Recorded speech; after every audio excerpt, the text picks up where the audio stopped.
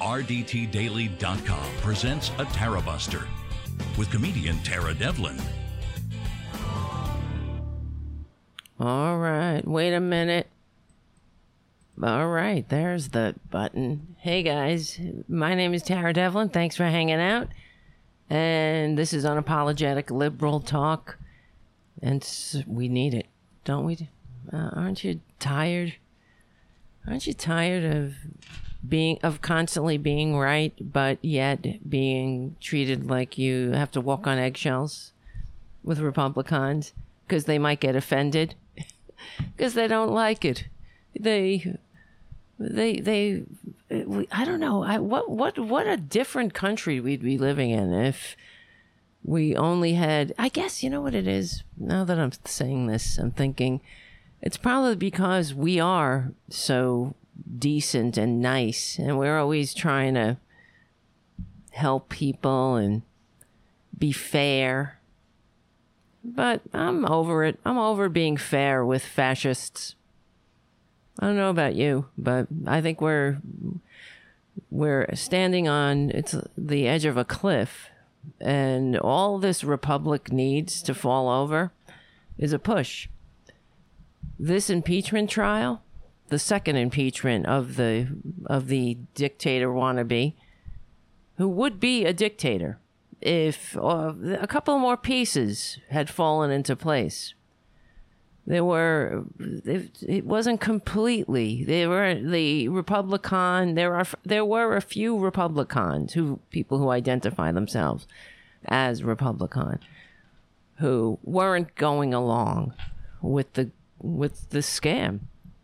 Stop the steal. Indeed. We have to stop the steal. We stopped the steal. Oh, because some people still, I suppose, believe in democracy, republic, I don't know, peaceful transfer of power. But let's not get, you know what, today, okay, let me just explain this whole show before I get into it. This is Unapologetic Liberal Talk. Thank you for hanging out. We meet here at the Tara Buster Facebook and YouTube channels. And already, thank you, Jim, for your super chat.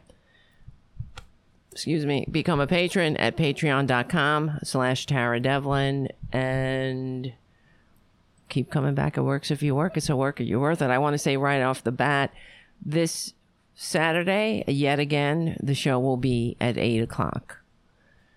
In the vicinity of 8 o'clock. Last time it was 8:30. It might be around 8:30 again because of my schedule. If we want to have a daily show at a set time, we need more patrons. That's just the way it is. So I have a schedule conflict again. This might come up more often. I appreciate you all being flexible. It's great when I start the show to see the chat room start filling up with amazing patriots like White Rabbit and Jim, of course, and Slow Tree and For Earth. Hello. I know For Earth going back to the Mike Malloy. Mike Malloy. It's not going back to the Mike Malloy days, but since Mike Malloy. And Resist Evolve. Hello. All of you, if you're on any other platform, come on over to the Tara Buster YouTube channel at youtube.com/c/TaraBuster. That's it, because they shut down the RDT Daily Facebook page. I'm probably going to end up just pulling the plug on it. It's really annoying because we had 160,000 followers on that page. Now the Tara Buster Facebook page is less than 1,000. So if you can go over and like that page. And hello, Eve. Welcome to the chat. But like the Tara Buster page on Facebook, that'll help. There's so much you have to do. It's kind of annoying, I know. But imagine how I feel. What else? Become a patron. Join Rockfin, ROKFIN.com. You can join Rockfin if you can. I'm on there. I'm also bundled with a bunch of other liberal talk shows like Lee Camp and Jimmy Dore and Ron Placone. I really find that to be an honor, to be asked to be on Rockfin, and then for them to bundle me with all these other great liberal shows that I admire and talkers that I admire, like Graham Elwood. So you can join that too, and make sure you subscribe to me on Rockfin. That also helps to get our whatever numbers up and whatnot. Yeah, is Jimmy Dore a liberal? I don't know. I don't really, in my, this White Rabbit is asking on the, I don't really know. I don't listen to him, to tell you the truth. I know that Ron Placone is on his show. I know he has a big following. I don't, I know I used to listen to Sam Cedar have debates with him. And of course, I always agreed with Sam. And Jimmy Dore, this whole, I don't really want to comment on it, I guess, because whatever. I don't really know his stuff, but I didn't appreciate he had some right winger on. He had a Proud Boy apparently on his show, and he was saying, "Wow, he's pro-gay and pro this," and it sounded as if we can find détente with a fascist, and to me it also reminded me of, because knowing a little bit about history, as you guys know, we talk about history because it's all connected. But if you don't know history, you turn into a dupe and a hack. That's the truth. So the fact is, Hitler, on his rise to power, you could find Hitler giving speeches that you could cherry pick, of course, but he would give speeches when he would speak to labor unions.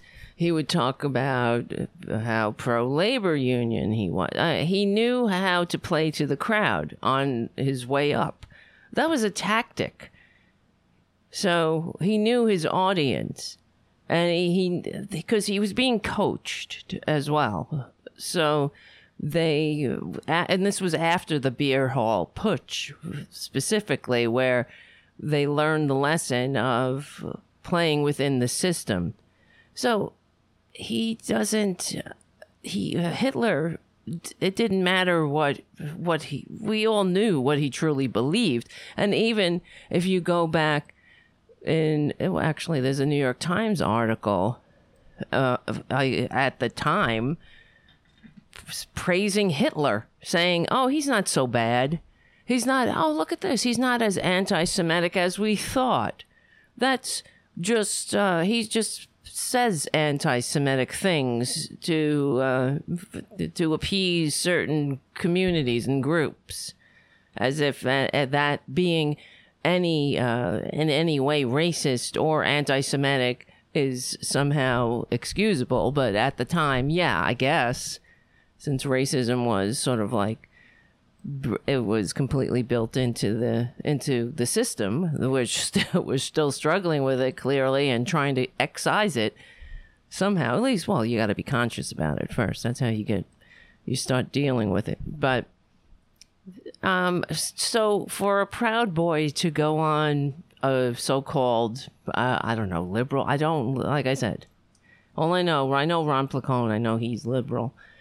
And he's on that show. So I don't know what Jimmy Dore is.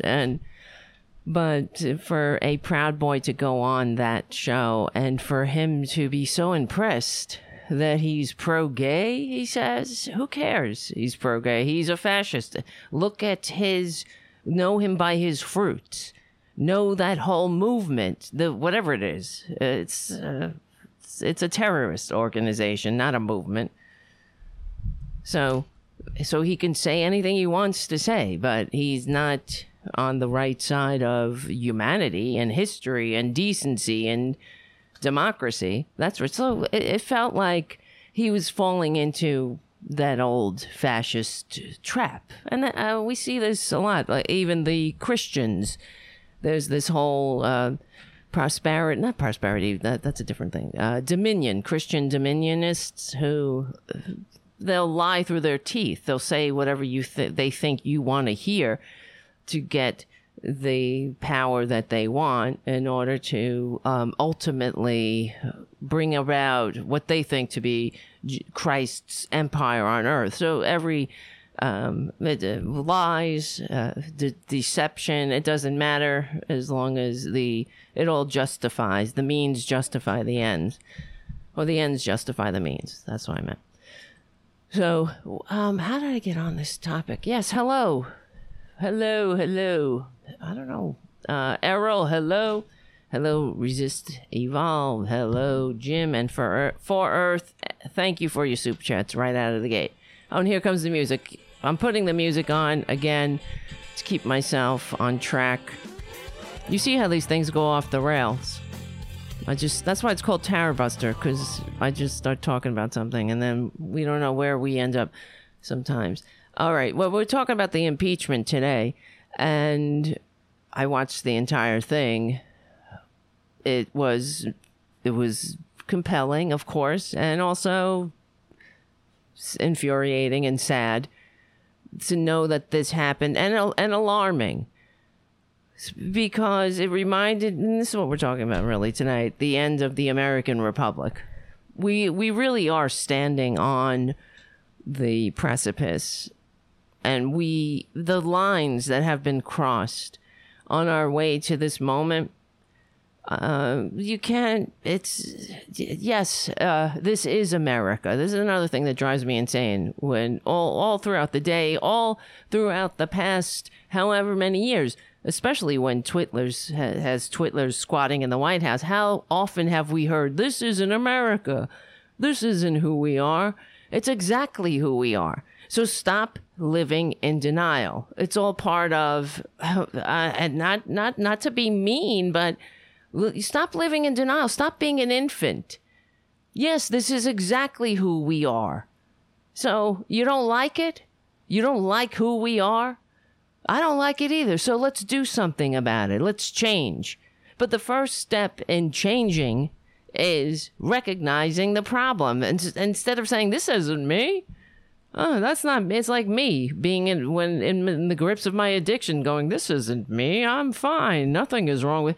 And that when whatever, if I wake up in my own vomit, oh, this isn't me.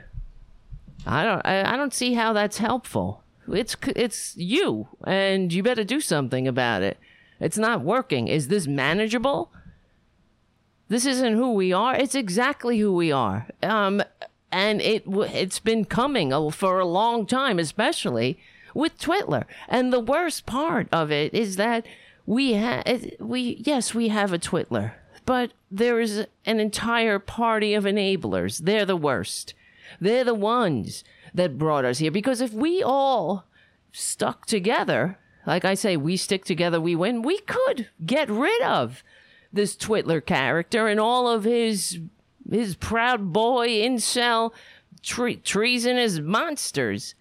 We could, if we chose to. But instead, we have the likes of Josh Hawley and Mike Lee and Ted Cruz and the rest of the Republicans who yesterday voted that Twitler's trial, and Jim Jordan, of course, Twitler, the impeachment trial, which is in the Constitution, is unconstitutional. Okay.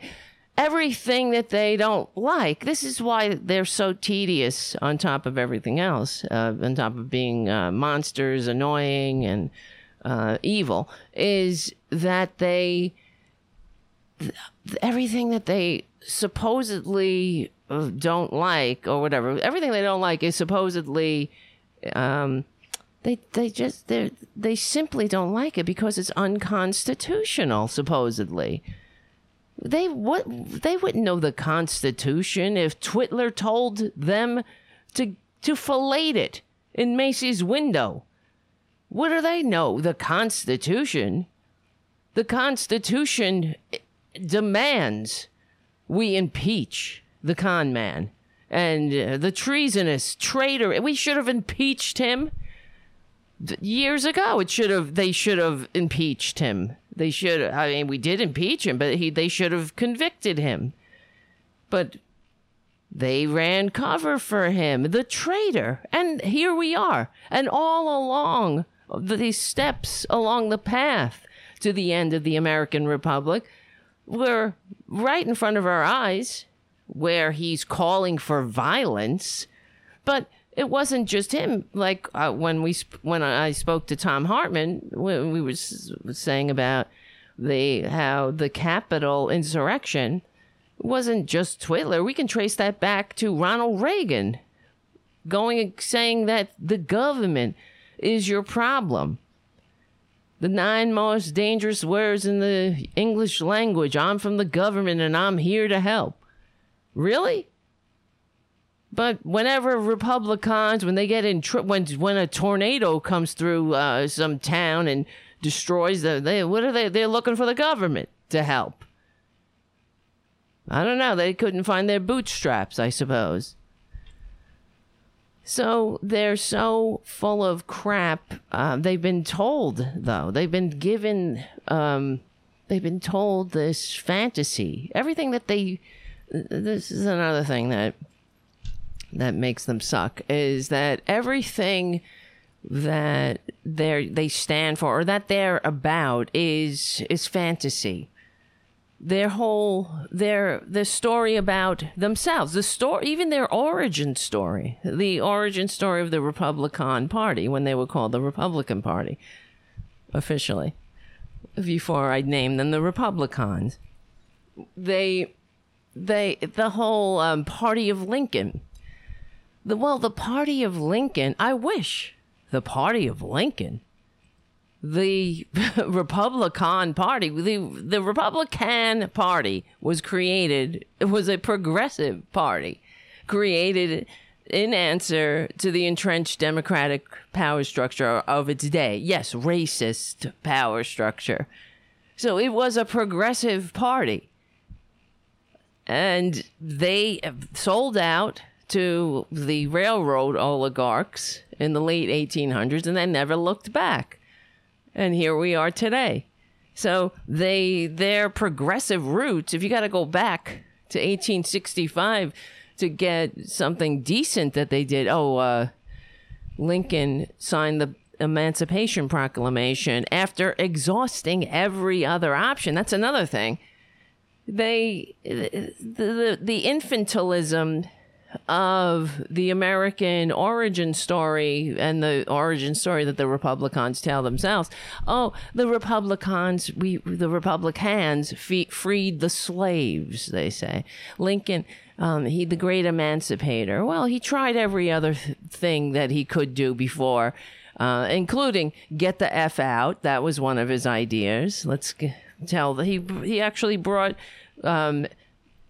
people with darker pigment, the leaders of the abolitionist movement, to his I don't know, was it in the White House? Because I know there would have been an outcry. Well, there was an outcry that he spoke with Frederick Douglass. So, I mean, this is a racist ass country going back forever and ever. Amen. So, but he met with prominent leaders in the abolitionist movement to tell them to get the F out of the country, that all America's problems can be traced to them. You see, there'll be no problem if they just left. So get out. Right? We wouldn't have to go to war, or we wouldn't have to, everything be great, because everybody would be white. We'd all have lighter pigment. And then they can then the oligarchs can merely focus on the indentured servants and turning the white suckers into the equivalent of slaves, wage slaves.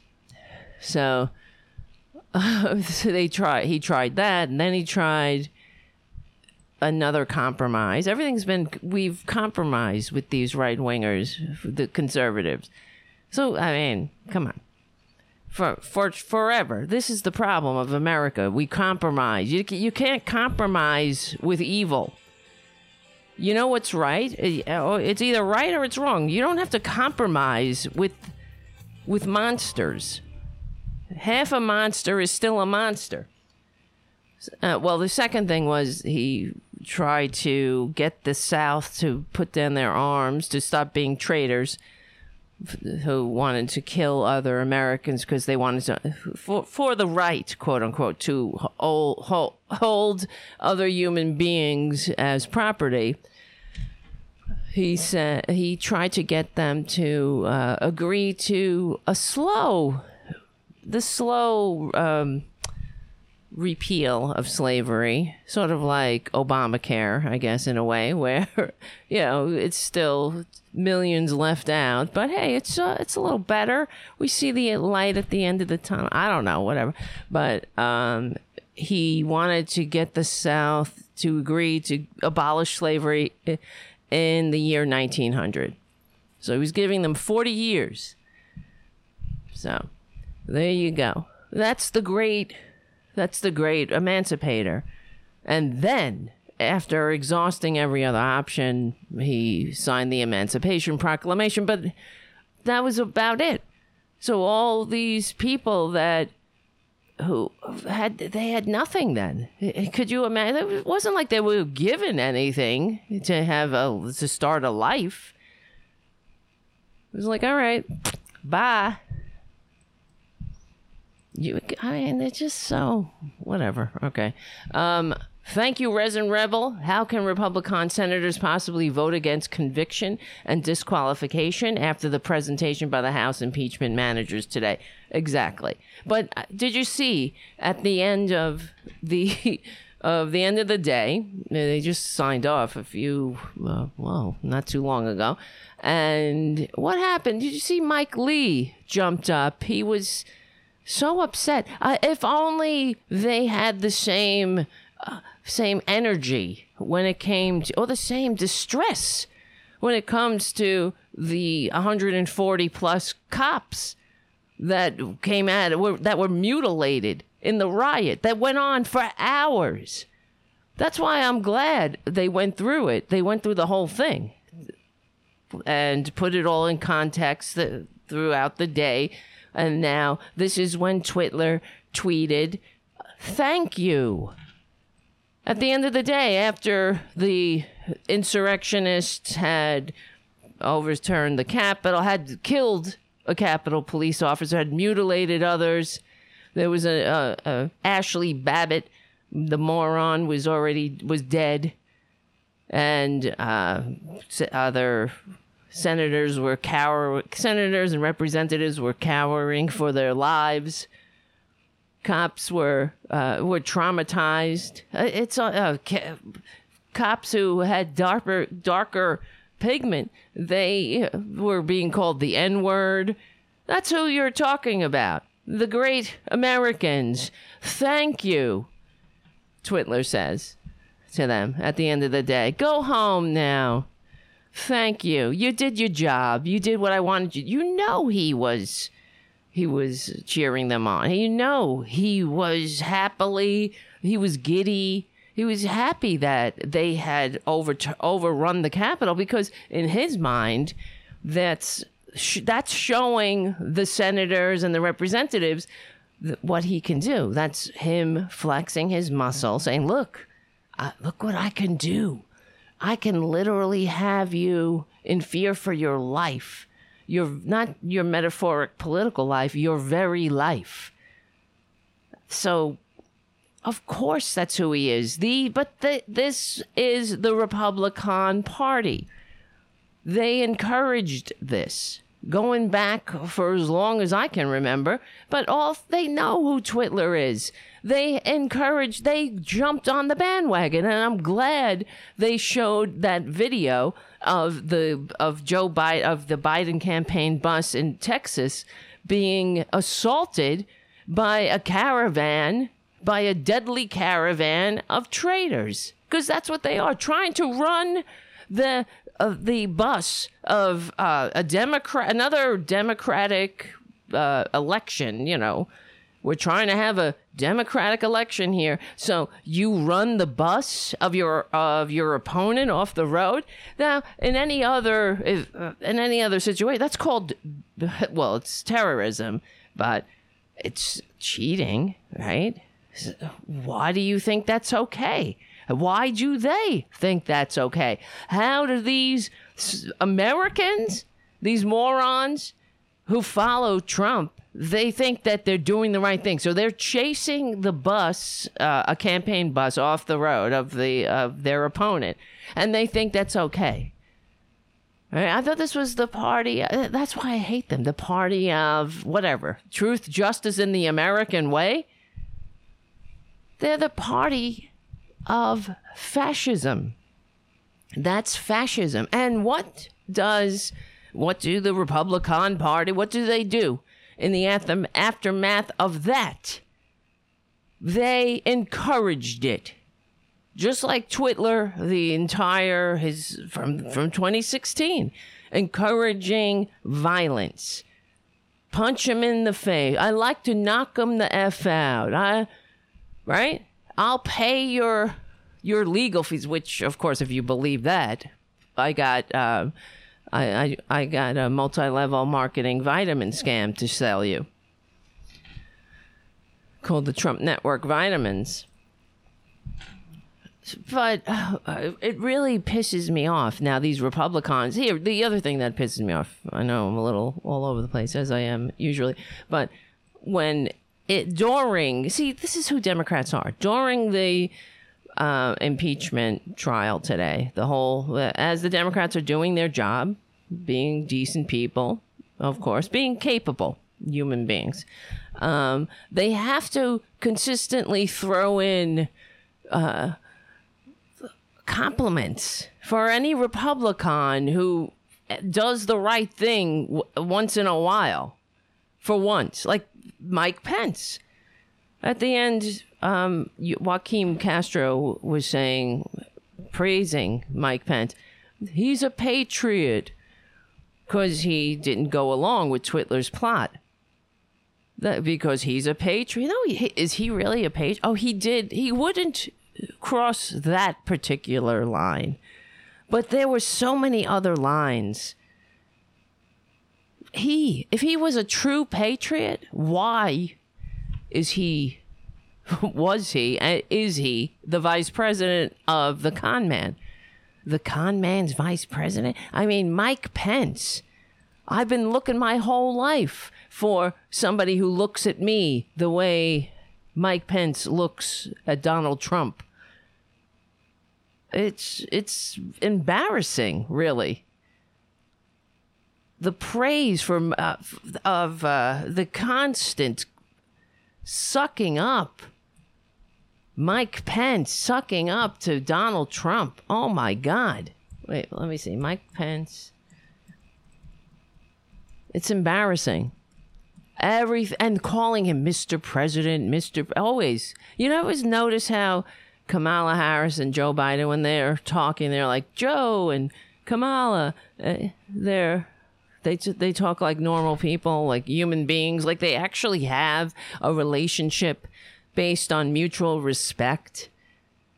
Whereas, do you ever hear the great patriot Mike Pence call Donald effing Trump Donald?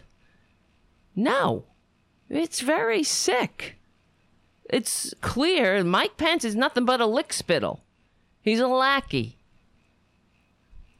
Mr. President, he calls him Donald. He doesn't ever calls him Donald. He calls him Mr. President, Sir, the President, President Donald J. Trump. And all he does, whenever we have clips of him out there speaking, wherever, it's never human. He's not a human. He doesn't speak like a human. He's like a generic... He's just like a generic looking male closeted politician, but he doesn't seem to have actual human emotions. He seems robotic. Like he is, he knows how to furrow his brow and he knows how to look concerned when he needs to. But it's so embarrassing. If you really are a patriot, what are you doing with Donald Trump? You have no excuse. Here's an article. Talk of the country. I've never seen anyone suck up so much as Pence. That's the name of the article. And from CNN. Mike Pence, shameless suck up to the boss. At the Southern Baptist Convention in Dallas, it looked as if things were going well, that they were changing for the better. In the remarkable turn, the convention supported a strong resolution condemning the abuse of women and affirming their role in the life of the church. Blah, blah, blah. Then Mike Pence arrived. He was there on Wednesday to address 10,000 delegates, known as messengers, but Pence was there for another reason, to sing the praises for his boss. That's what he does. I mean, he sucks up so much that there's numerous articles about it. Mike Pence is a reportedly... Let's see, what's this? Mike Pence is... Wait, I'm waiting for it to load. Is reportedly as big a suck-up in private as he is in public. This is from The Week. In 2019, President Trump's White House has historically high turnover rate, but there are a few survivors, Peter Nichols writes in The Atlantic. He took a closer look at the 3 people who have flourished in Trump's White House: Stephen Miller, Kellyanne Conway, and Mike Pence, and how they've managed it. He elaborated. Here we go. Here. There are some unsurprising key techniques Nicholas found. Praising Trump, mastering skills that Trump values, and forging alliances in the rivalrous West Wing. If none of that works, plant yourself in front of a TV camera and impress the boss. Miller excels at the praise and mastering Trump's feel for the shared pet issue, immigration, and Conway nails defending Trump on TV. But perhaps the most obsequious of all the president's men and women is his number 2. In public, Mike Pence has likened Trump to I can't talk. Some words are hard. Towering historical figures. Behind closed doors, he's no less gushing, taking pains to ensure that Trump has no cause to turn on him. People familiar with the matter said, I'd like my... Whoa, look, see, I just said this. This is funny. I'd like my wife to look at me just for one day the way Mike Pence looks at Trump. Every day. That would be special, says Kenneth Edelman, an official in Reagan's administration. Excuse me. Trump appreciated Pence's loyalty and servility. Is that, am I saying that? Not servile, servile. But he doesn't reciprocate, Nicholas notes, citing Trump's version of the one-on-one lunches President traditionally shared with their vice president. Trump ditched the tradition, inviting in both his and Pence's top aides. He doesn't want to be alone with Mike Pence because he doesn't want to talk to him. He needed Mike Pence to get out there and suckle him publicly, fillet him on national television, metaphorically. That's it. To call him sir, to call him Mr. President, to look up and suck up to the con man. So we would all say, wow, as if we're being nationally hypnotized. Like, if they say it enough, that we'll all be like, is he really great? What? Am I crazy here? But is he good? What? No. That's why he has to tell us stories about how everybody calls him sir and whatnot.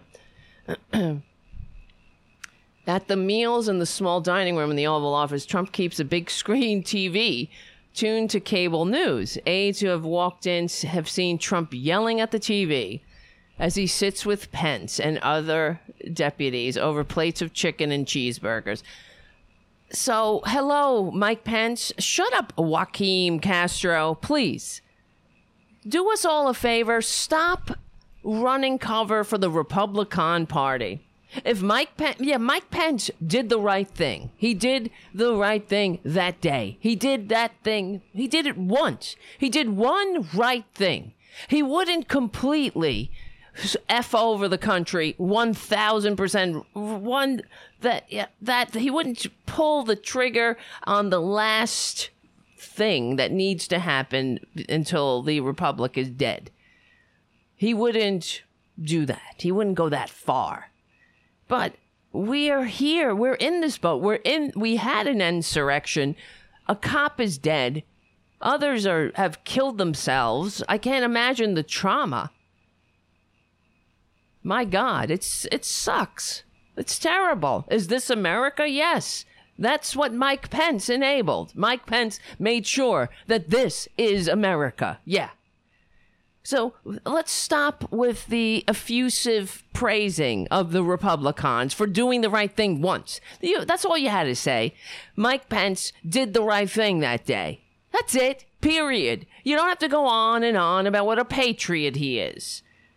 As if you're, again, this is what they're doing. This is what Democrats do. Hoping that someday, somehow, somewhere, on some alternate universe timeline will meet with ours for a second, and the Republicans will say, wow, he's being nice. I want to be called a patriot too. Let me be a patriot. They don't care what you say or think of them. Isn't that clear? Because truth has no meaning anymore anyway. He's a patriot. Well, Joaquin Castro called me a patriot. Isn't that fabulous? Let's all work together now. Absolutely not. Let's see what happens when the time comes for voting to convict the clearly, obviously guilty piece of human waste known as Trump, that the person they all enabled for the past 4 years and continue to. When they have a perfect opportunity to get rid of him once and for all. They could, if they all stuck together and started to slowly deprogram. Well, it doesn't have to necessarily be slowly, but they could deprogram the Trump cult, the reachable ones. You could do it just as the way you programmed them. Stop lying to them. And then what'll be left are the true fringe. Maybe they'll never let go, but they're a lost cause anyway. But if all of the Republicans, and the Mitt Romneys, and and every single one of them, if they all said enough and stopped playing along with the game and started to say, yes, he's a traitor. This is a disgrace. It's over. We're telling the American people, that's all you got to do. Stick to your guns. And eventually they will fall in line. They will come along. And if they don't, bye. But that's what they're afraid of. Trump will make his own party, and then they'll all go, good, let him. You deserve it. Republicans, what if you're a real patriot, then let him make the Trump party. You deserve it. You brought it on yourselves. But then you could finally be free. And then you could actually be the party of Lincoln and Reagan and all the things you pretend to be. So that's what it's about. They were afraid that Trump is he's gonna go away. He'll get bored. And the other thing is, he'll croak. He will croak. He's not gonna live forever. Are they gonna follow Ivanka? What about Donald Trump Jr., who's got the charisma of a cockroach?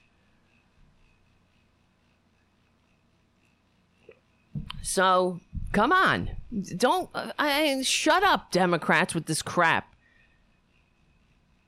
Praising Republic, it's the Democrats do more work rehabbing the Republicans than the Republicans ever have an interest in. You saw that whole presentation today.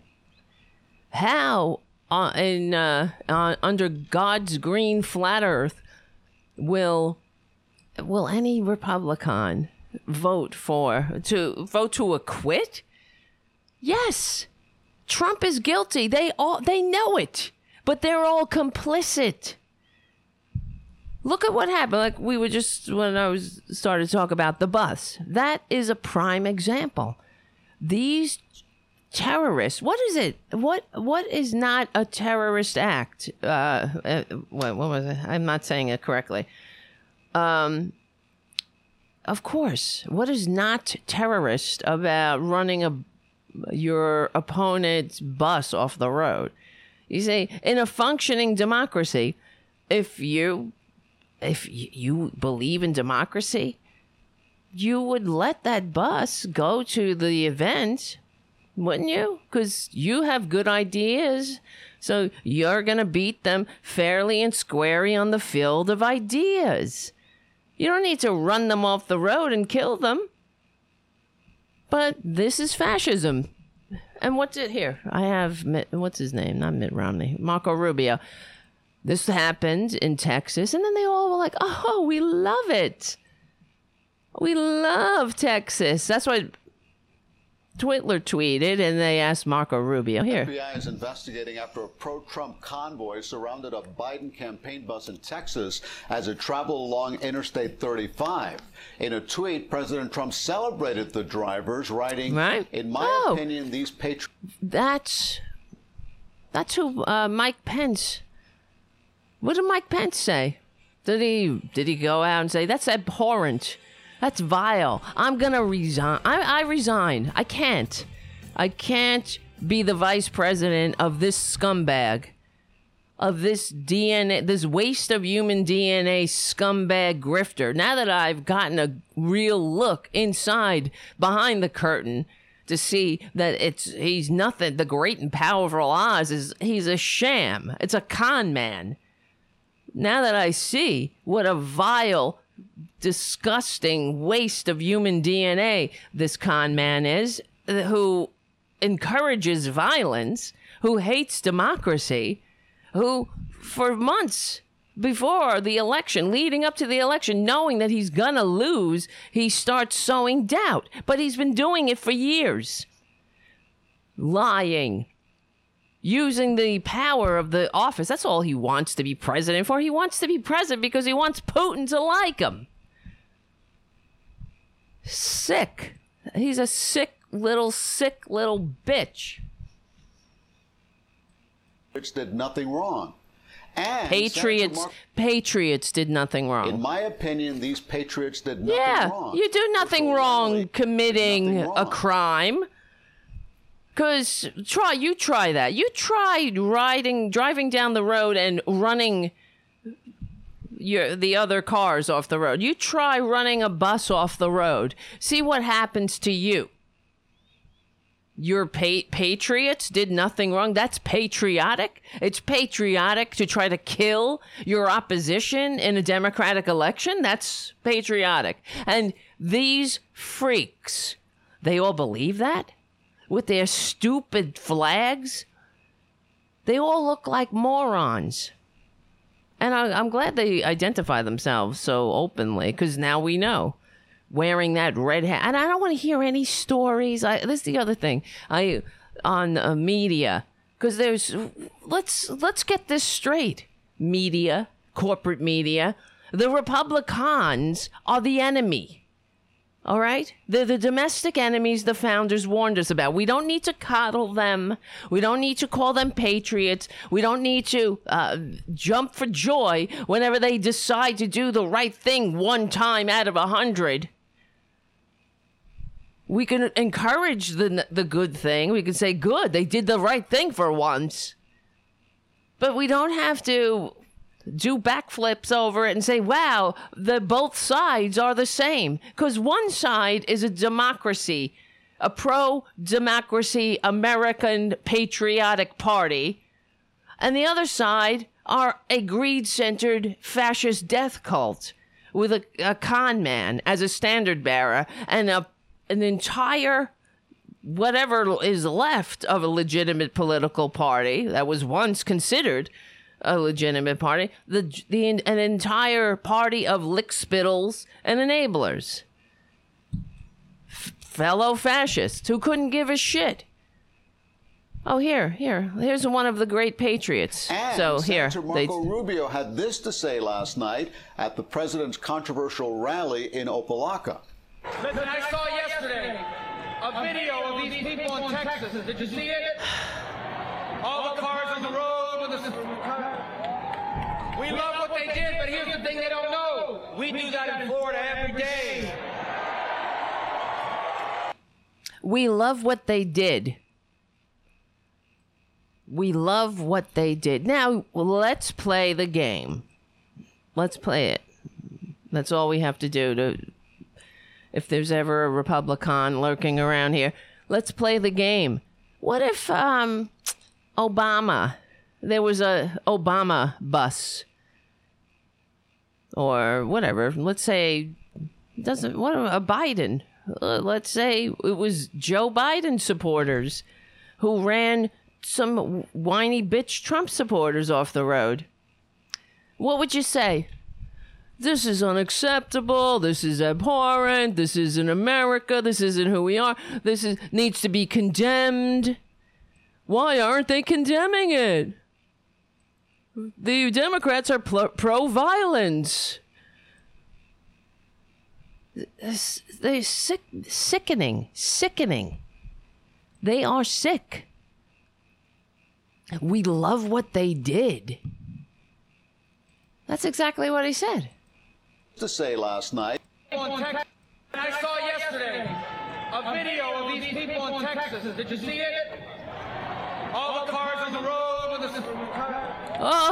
We love what they did, but here's the thing they don't know. We do that in Florida every day. We love what they did. We love that they almost got a bunch of people killed. That they use vehicles to terrorize their opponents, just like they do, just like the terrorists do. The terrorists that the Republicans pretend to be so opposed to, but they use their tactics a lot. They run cars into people. They murder people. They commit violence against Americans. So there's no repercussions for Marco. Nobody's going to say, but you guarantee that if Marco does something, let's say that's not abhorrent, like out of 100, if he does something decent, if he does the patriotic thing one time out of 100, better believe those Democrats will be tripping over each other to praise him to the hilt for his patriotism. What a great patriot he is. No, he's not. Know them by their fruits. You do one thing right. That doesn't erase... that doesn't erase your whole history of fascism. And it doesn't erase Mike Pence's complicity in the fascist takeover of this country. So he's been going along with it. He's a great patriot because he decided not to pull the final trigger, to take that final leap across the line of the point of no return. Sick. They make me sick. How about the Democrats? You praise each other then. Praise and stop praising these freaks. Praise the Tara Buster Show. Praise the horn. God. Here's Mike Lee. See, this is at the end of the day when of the evidence that is overwhelming, the timeline of Trump's insurrection, of the terrorist attack on the country, the domestic terrorist attack on the country. Mike Lee had they have to remind the American people what toddlers they are. They can't see this is the problem, and it's Mike Lee had to get up and object to being quoted. Here, let's just play it. Mr. President, Majority. Oh, he's so... Pursuant to impeachment rule 16, I make a motion. Statements see how agitated he is? Moments ago by the House impeachment managers. Statements relating to the content of conversations between a phone call involving President Trump and Senator Tuberville were not made by me. They're not accurate. Oh, really? They're contrary to fact. I move pursuant to Rule 16 that they be stricken. See, because he wants the American people to talk about this and not the entire day of testimony that proves the Republican Party is a greed-centered terrorist death cult with a traitor as a standard bearer. Okay, so he had to get up there and say, Mr. President, it's like he has a dump in his diaper. Mr. President, Mr. President, I object to my words because I didn't say those words, even though they were vetted by his staff, and it was words that appeared in different media and in publications. So confusion reigning in the final moments of day 2 of former Twitler, well, he's not former Twitler, the impeachment trial. An angry Senator Mike Lee insisted he had been misquoted by impeachment managers. As the Democratic lawmakers closed the first 2 days of argument, Lee, the Republican of Utah, rose to his feet and demanded they strike from the record an account the House impeachment managers gave of a phone call Trump mistakenly placed to Lee during the Capitol riot. They're not true. They're false, Lee said of the managers' argument. I asked them to be stricken. Media... I'm getting this from the New York Post, so let's take it for what it is. Media reports citing unnamed sources saying Trump called Lee during the riot when he had been trying to reach freshman Senator Tommy Tuberville of Alabama were used during the trial. According to reports, as the siege was ongoing, Lee handed his phone to Tuberville, and Trump urged the Republican to file additional objections to the Electoral College vote, which the Congress was certifying before the riot. Damn, these music cues come quick. It doesn't matter where. It's more loosey-goosey now anyway. They're just there for me to kind of keep an ear on the time. Okay. According to reports, as the siege was ongoing, Lee handed his phone to Tuberville, and Trump urged the Republican to file objections to the Electoral College. It's unclear what exactly Lee was protesting, but he became flustered as he repeatedly urged and equally confused Patrick Leahy, who is presiding over the impeachment trial, to strike these so-called false remarks. After a kerfuffle over whether a roll call vote had been requested and for what purpose, that would have been Senate Majority Leader Chuck Schumer interceded. And after a few moments of off-mic discussions between the leader of the House and lead impeachment manager Maryland Rep. Jamie Raskin, agreed to strike the remarks, saying they were much ado about nothing because it had nothing to do with our case. So he's saying it never happened, but it was also vetted by different media outlets, and the staff, Mike Lee's staff at the time, verified that this had happened. So it has nothing to do. So he's saying it never happened. He didn't answer the phone and handed it. Like, what does this have to do with anything? What it has to do is that Mike Lee is Twitler's bitch. Still. And after a day of testimony where the Republicans can't deny that Twitler is a terrorist, a traitor, and needs to be impeached if this country, he needs to be convicted. If this country stands a goddamn snowball's chance in hell, if that makes sense, I don't know, but you know what I mean. He wants us, he wanted to distract the American people and also cover his own ass. He doesn't want Twitler mad at him. The dumb Fuhrer. He wants everybody to know. I want it out of the record. I never happened. I never said it. What did you say? Here, Tommy, here's the phone. Jesus Christ. And look how excited he is. And then, of course, Patrick Leahy is pursuant to the Senate Resolution seems 47, confused. Section 4.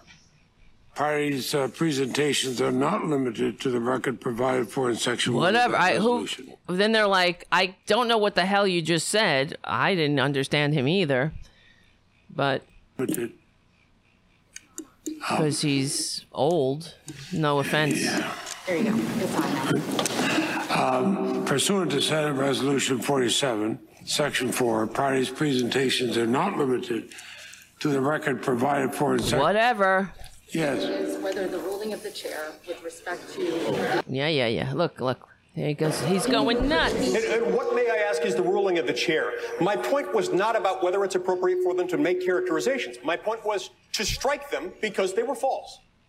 They were false? Then why did your staff verify it for the media? The chair, that Senate resolution... Because that's what happens in journalism. They double check and they make... It's not like in Republican world where they just say shit like the pandemic is a hoax, or even the... I'm looking here at my phone. Michigan State Senator Majority Leader Mike Shirkey was caught on a hot mic Wednesday. This just came through.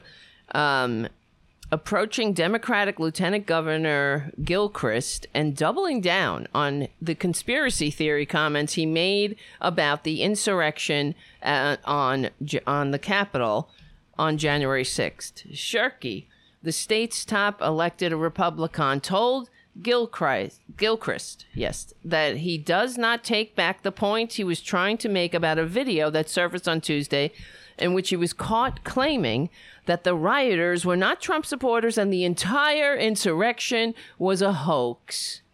Everything's a hoax. That's who they are. You don't like it? Go run somebody off the road. You can't deal with it? It didn't exist. It never happened. It's you. I know you are, but what am I? It's not true. It's false. I never said it, even though I said it, and I'm on mic. Oh, you got me on mic? I was just kidding. That's the whole, that's the timeline of a Republican talking point, really.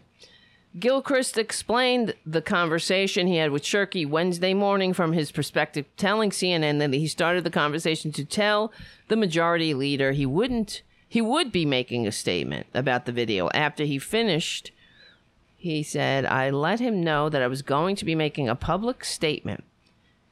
Blah, blah, blah. But his public statement was, I said it, and I believe it. It's a hoax. It's still a hoax. This is the point of this article. It's still a hoax. After everything, after all the proof, it never happened. It's a hoax. Is this a hoax? Sometimes I think that the whole Republican Party is a hoax. There's sort of like an Andy Kaufman-esque type performance art. One day they're going to be like, surprise, really got you. Didn't we?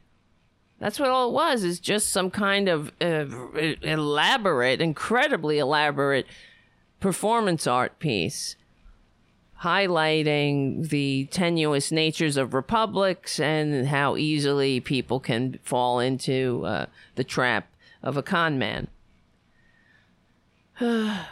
He says, that wasn't Trump people, Shirky said. That's been a hoax from day one. This is what he said today. That's all prearranged, he said, asserting that rioters went in on separate buses, that they were all arranged by somebody that's funding everyone. I wonder who. George Soros. It's definitely somebody who's Jewish, of course. Why wasn't there more security? It was ridiculous. It's all staged, he says, before pointing to conspiracy theories that Republican leadership, including Mitch McConnell, was somehow involved, and questioning how some casualties... Questioning how and why some casualties occurred or were recorded.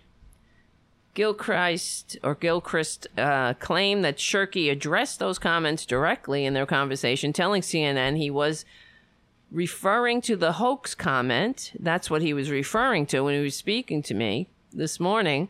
I said some things on video that are not fitting for the role I am privileged to serve, he said on Tuesday, and issued an apology. I have many flaws, because it's saying Shirky had previously acknowledged that the video was legitimate. So it's a timeline of it really is being no wonder living in the United States of serfs and lords is so tediously exhausting. It's clear, Gilchrist told CNN, based on his interaction with Shirky, it's clear from the actions that he hasn't apologized. His apology isn't genuine, and that he doesn't have remorse for making these comments. I mean, that's who they are. So it gives cover to any kook can go search the internet and they'll find this article and they'll say, look, see, this top Republican is still insisting it's a hoax, and therefore it's true what QAnon says. Everything's a hoax. I really do wish it was a hoax. Wouldn't that be better? Then we'd actually have a functioning democracy. Let me see. Here's more of Mike Lee. One of that resolution. Mr. President, that is not my motion. You've ruled on a motion. You've ruled on something that was not what I moved. What I asked was, statements were attributed... if only he got this worked up over treason, right? If only he got this upset when Twitler called, just called for the wild attack on the Capitol. We love you. It's viciously stolen. This is what happens when great patriots have this landslide election that never happened stolen from them. Vicious, vicious, vicious. Yeah, not vicious as murdering a Capitol police officer with a fire extinguisher. Or, yeah, I don't know if you saw the videos today. It's seeing more of them. It's chilling. Them banging on the doors, knowing that people are behind those doors, hiding under desks. Bang, bang, bang. Walking around going, Nancy. Like a goddamn, some horror movie. Nancy, what is your problem? You know why? They would have killed Nancy Pelosi. They would have. And I wonder, you think the Republicans would come to their senses then? Absolutely not. Their supporters sent pipe bombs to media outlets and to Nancy and other prominent Democrats. Maxine Waters, do they apologize for that? We're all supposed to apologize to them, though, right? For what? Having a reaction to them? When we get pushed and we have a reaction to their incessant, non-stop harassment constantly, as we're trying to have a functioning democracy. We're trying to bring them all along, to consider their shitty ideas when we're pushing policy to make a country work for all, while they're standing in the way with their just like what's his name said. Let's see. I'm sorry. I'm thinking of. I can't think of everybody's name. Not the Heritage Founder. The guy he calls himself one of these old conservatives. Conservative. I gotta write these names down. Conservatives stand athwart history, yelling stop. That's that guy. Somebody on the chat will tell me. Conservatives stand. And he had a magazine across history, yelling stop. I don't know. William F. Buckley. Hello. Thank you. That's what he says. Conservatives stand. That's how we can define conservatism. Conservatives stand across or athwart history, yelling stop. Really? Haven't I said that all the time, though? When we crawled out of the caves, when we crawled out of the goddamn ooze, there was a conservative yelling stop. Stay in the ooze. When we tried to, we walked out of the caves. No, where are you going? Any progress we make as human beings, why do we want a bunch of old crackers yelling stop? How about, hey, we can do it. You can do it. Let's do this together. Let's go. Let's get out of that cave. Let's crawl out of that ooze. Let's leave no one behind. Let's have a real functioning society where we can spend our lives, this limited lifespan, not fighting an insurrection, but working on shit that's gonna make a more perfect union. How about that?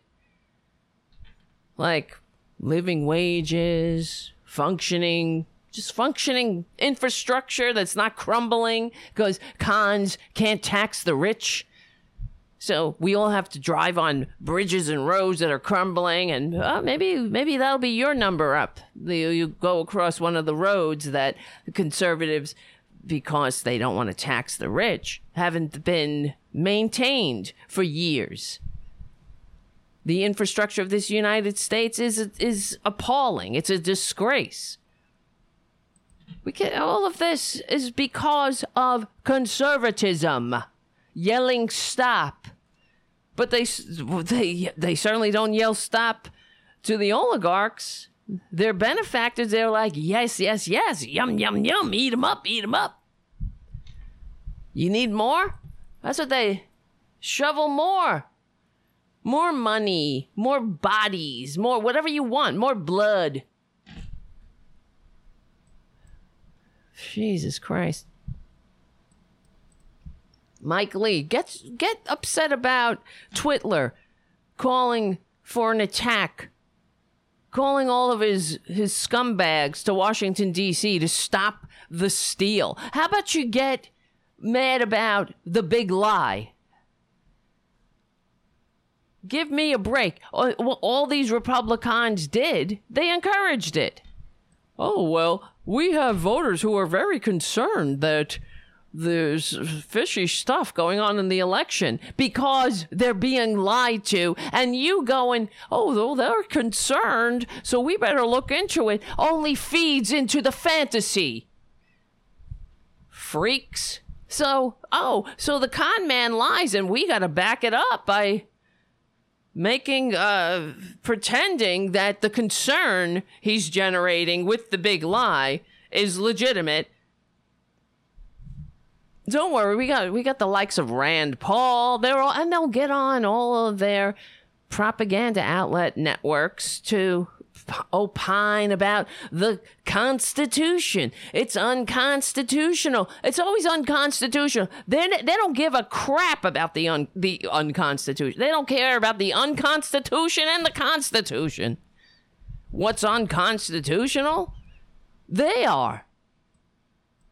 Is it unconstitutional for the chief executive officer in the United States to yell a big lie incessantly? Is that unconstitutional? I wonder. But, I think it's kind of unconstitutional. So that's why the founders put a remedy in the Constitution called impeachment. And these freaks, Jim Jordan, one of their arguments is that it's freedom of speech. So forget yelling fire in a crowded theater. Being a Republican means never saying you're sorry. So when it comes to freedom of speech, they don't take responsibility. You could just freedom isn't free. Freedom isn't free, but the Republican is the party of personal responsibility. They don't take responsibility, though, of course. It's freedom isn't free, that's for sure. And you got the freedom of speech, but you don't have the freedom from the consequences of your speech, do you? That's what they want. Freedom from consequences. Like, who wants freedom from consequences, ladies and gentlemen? Babies. That's what babies are. Babies, toddlers.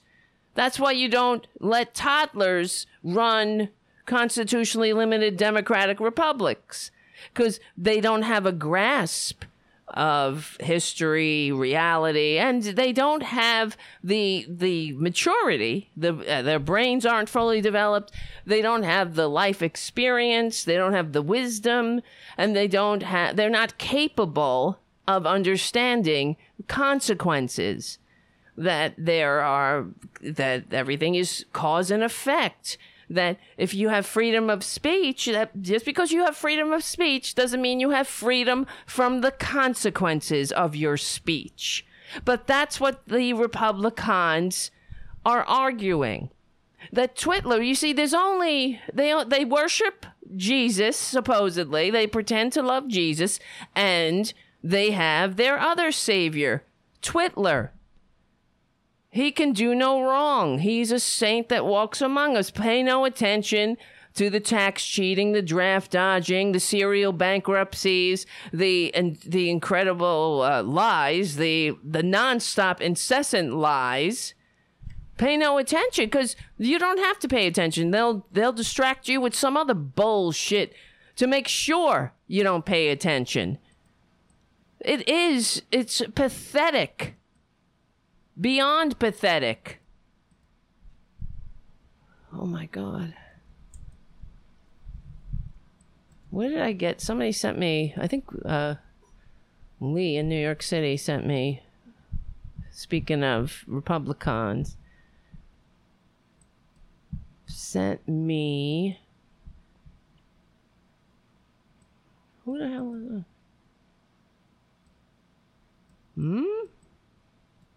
Hold on. I wanted to find this video. Wait a minute. I'll play this for a minute. Oh, here comes music anyway. Attributed to me repeatedly. Oh, poor baby. Because I am the source.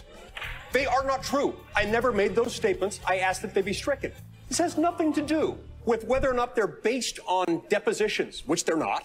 It's simply based on the fact that I'm the witness. I'm the only witness. Those statements are not true, and I ask that you strike them. Hear. See, now that's why the Republicans are all jumping on the bandwagon. Hear. They're not true. Oh, so the whole thing isn't true. I see.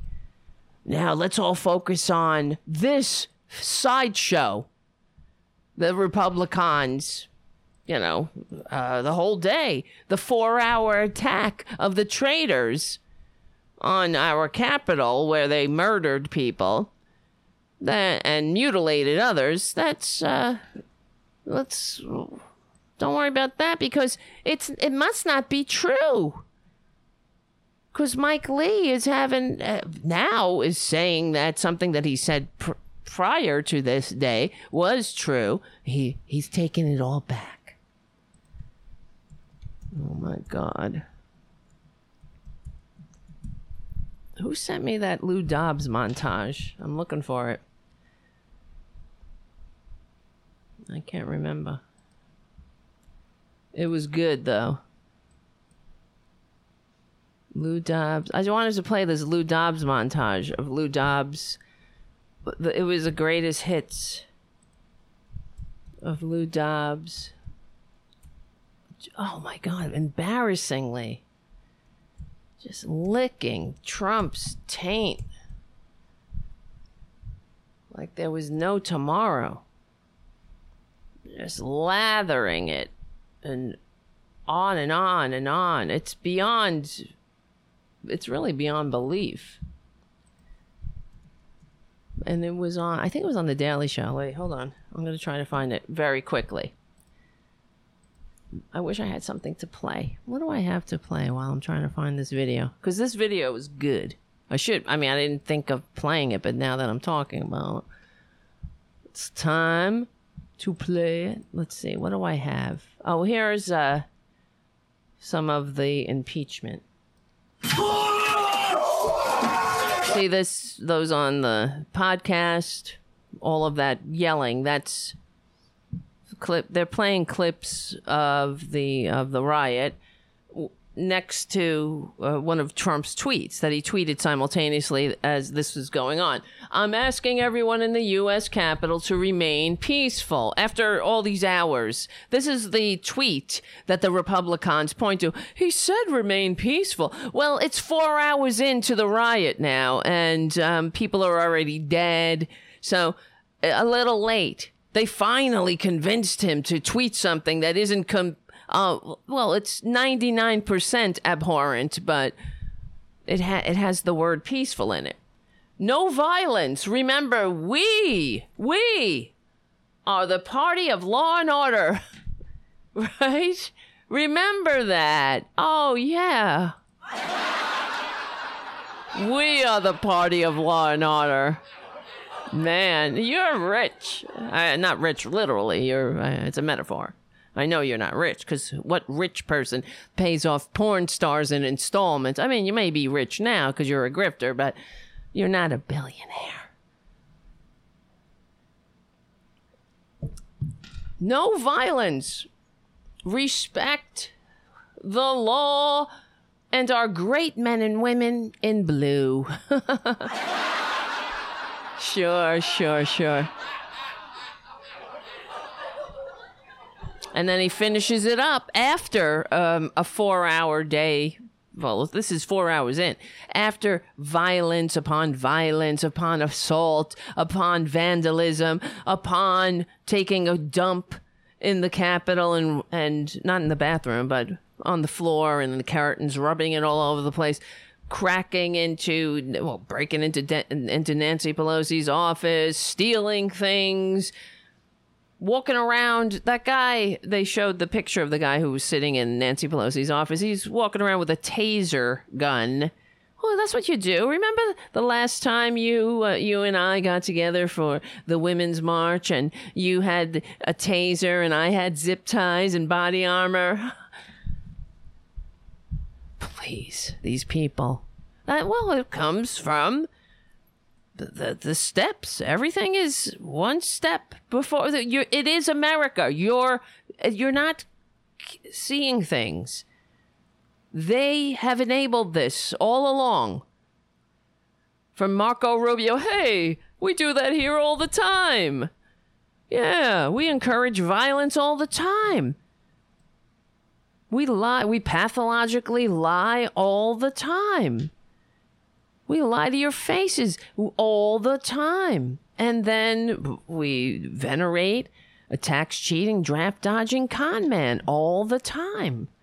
And then, you know why we do it all the time? Because it doesn't matter. We do it all the time. We do something right one time. And then the Democrats, they can't get to the microphone fast enough to praise us as patriots. Can you believe it? It's insane. That's why we get away with it. We get away with it all because we have such eager suckers. See, suckers are born every minute. Yes, Trumpanzees are living proof, but then you have the suckers on the Democratic Party side, because they are so desperate for us Republicans to act like they are a pro small d democracy party, that they will overlook our the glaring flaws that show the world that we're nothing but greed-centered terrorists who have no interest in democracy. The Democrats really are like a battered spouse pining for an abuser. That's who they are. This is what I used to say about Obama all the time. He drove me insane because he was like a battered spouse pining for an abuser. Please meet me halfway. Please be bipartisan. See, look, here's your policy. I'm giving it right back to you, and we're going to get it passed. But you're blocking it. Why? Here. Will you take this policy now? Look, I'm not just gonna I'm gonna take out everything Democratic about it. I'm gonna take out all the good parts, all the stuff that actually works, and I'm gonna give you your shitty policy. I'm gonna make it even shittier. And the American people, they're gonna just eat it up. They're gonna say that's the Democrats gave it to us, but it'll be your policy. Don't you love it? And it's going to suck even more. So you can spend the next 20 years pretending that it's not your policy and whining about it. See, because one day, when we're on the cusp of finally losing the republic once and for all, because of all these enabling steps in between, one day, I swear, maybe this day, the Democrats wake up in the morning and they say, maybe today is the day the Republicans will finally be bipartisan. They'll see the light. If I praise them enough, maybe if I tell them how good I think they are. They're good. You are good. You did something good there. You didn't completely slit our throats. You only stabbed us so many times we can barely move, but it's okay. You didn't put the last nail in. You didn't lower the final boom on us. So good for you. Anyway. So they're being patriots. Thank you, Trump says. Thank you. This isn't 10 minutes into the insurrection. This isn't just after his speech earlier that day. That's what our commander-in-chief saw happening, and that was his response. You'll notice one of the things he says to his mob, to these insurrectionists, rather than to stop or to leave, was to say thank you. Thank you. Thank you. Thank you. Thank you for what? Really? Exactly. For what? Thank you for shattering the windows and destroying property. Mm-hmm. Yep. Thank you for injuring more than 140 police officers. Yep. See, they hate America. They hate democracy. They're hypocrites. Putting in danger all of our lives and the lives of our families. Yep. How about instead of thank you, Donald Trump on that day acted like our commander-in-chief. Now there's a laugh. Only he could, and told those people to leave. And here's what former Governor Chris Christie, his very good friend, said after that tweet. Pretty simple. The president caused this protest to occur. He's the only one who can make it stop. what the president said is not good enough. The president has to come out and tell his supporters to leave the Capitol grounds and to allow the Congress to do their business peacefully. And anything sure, he'll do it. Is an abrogation of his responsibility. He's right. Chris Christie is right. We know how Donald Trump acts on Twitter and otherwise when he has a message to convey. Yep. So, of course, when he wants to say, stop the steal, he's very prolific. When he wants to stop, well, when he says, liberate Michigan, liberate, he knows he doesn't get shy. All right. First of all, I just want to say hello. Oh, also, I want to say hello to Jim and For Earth and Resin Rebel. Thank you for your super chat. And I want to say, Sin City, I got your donation. Thank you so much. That was very generous and sweet. So, you write, if you don't mind, I will read it. Sorry, Tara, I can't join Rockfen. What? I don't buy anything online. I won't put my bank cards or credit cards online. I have had my identity stolen twice. That sucks. I'm very sorry about that. And when I heard that, I was like, holy shit. I thought, and then I got scared for myself. That must have been terrible. Oh, God. I've had my identity stolen twice in the last 10 years and can't go through that again. I hope this helps you, but I can't join Rockfin. I understand. Trump being gone was the best birthday present I've ever gotten for my birthday on 1/21. Happy birthday. Thanks for the shows. Take care and stay safe. Tell all the kiddies hi for Tuda and Poofed. Love them. Thanks for Tom Hartman. I love him. Thank you. Good man. Thank you so much, Sin City. I appreciate you going out of your way and sending a donation. Sending it the old-fashioned way. That means a lot. And it means a lot to see you on the chat. And thank you for sharing. And thank you for being a part of the Tara Buster family. And our community as it keeps going and growing. And your donation will keep it going and growing. All right, let me play this because I was threatening it. Here it is. I think Lee in New York City sent me this, but I couldn't find the email. This was on The Daily Show. They put together a montage of Lou Dobbs doing his best North Korea. A true leader, in my opinion, one I happen to believe will be regarded as one of this country's greatest presidents, indeed our greatest. This is a man who multitasks. He is smart. He is filled with energy. Nobody's a close second. He comes from a pretty good gene pool. Have you ever seen a man as strong? I was going to say tough, but strong. He's already set a standard for presidents that most mortals won't be able to meet. You're also one of the most loved and respected. I would say that also. In history. The great Lou Dobbs. He said, Trump is the greatest president since Ronald Reagan. And then I said, he's the greatest president ever. Lou Dobbs, he said, he's the greatest of them all. I said, does that include Washington and Lincoln?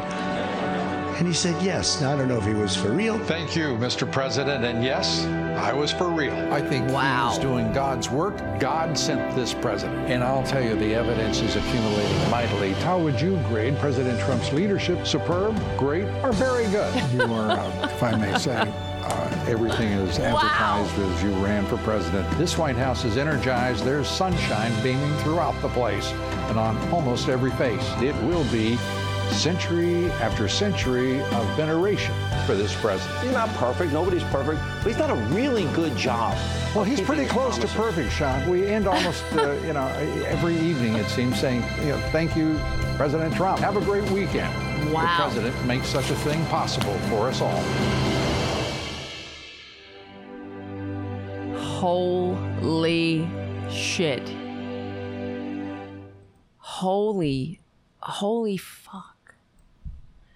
Holy unbelievable. Have a great weekend. The president makes such a thing possible for us all.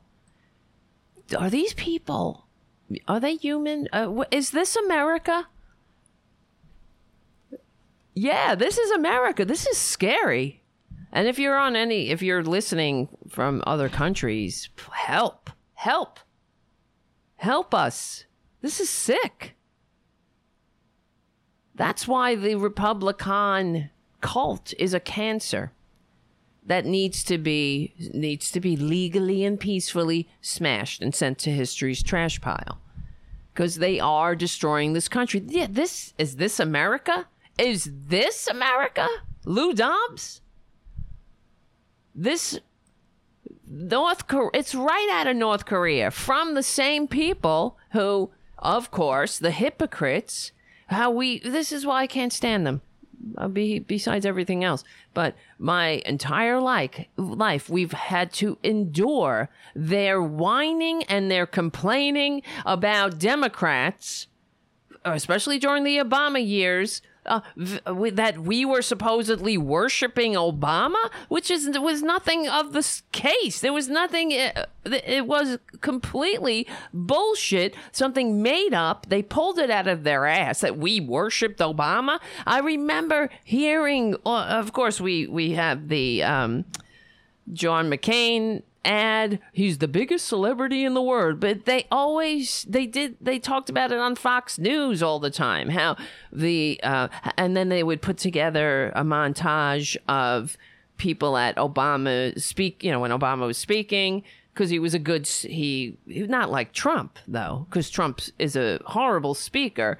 He's just a shit show. He's a horror show. A train wreck. And I don't know why people, this is the other thing that makes me sad, because when I look at the Trumpanzees when they had the Trump rallies and they were all standing there as the narcissistic supply of this con man, and I would wonder why. What is the appeal? It's not entertaining. It's stupid. He's an old cracker listing off a bunch of grievances, and what is entertaining about this? You're nothing but he's sucking your energy. That's it. But that's what they would say about Obama, that normal people would listen to Obama speeches and it was a cult. Do you remember that? And then they would put together a piece where Obama would speak, and then they'd cut to somebody who was like looking at him with adoration in their eyes. Meanwhile, here in reality, you see, we never worshipped Obama. We appreciated Obama. We recognized that he was a great public speaker. Nobody denies that. Some people have that gift. Trump couldn't hold a candle to him. And that is really Trump's big problem, because he knows, just like Trump is the epitome of white privilege. That's why he hates Obama so much and wants to erase Obama's legacy and existence, because he can't hold a fucking candle to Obama. He never could, and he knew it. Obama was a self-made person. Twitler had everything handed to him and bankrupted it 6 times over and had to be bailed out by his daddy again and again. He is the epitome of white privilege. Oh, God, he's a cancer. So he understood, he knew deep down in his whatever excuse for a heart that he has, he understood that, he knew that we knew. He knew that we knew what a fraud he is. So, but the Republicans, what's so irritating just about sharing the same air with these people is if only they had a legitimate gripe. You know what I mean? What's your gripe, mother effers? You pull it out of your ass. What you're really complaining about is yourself.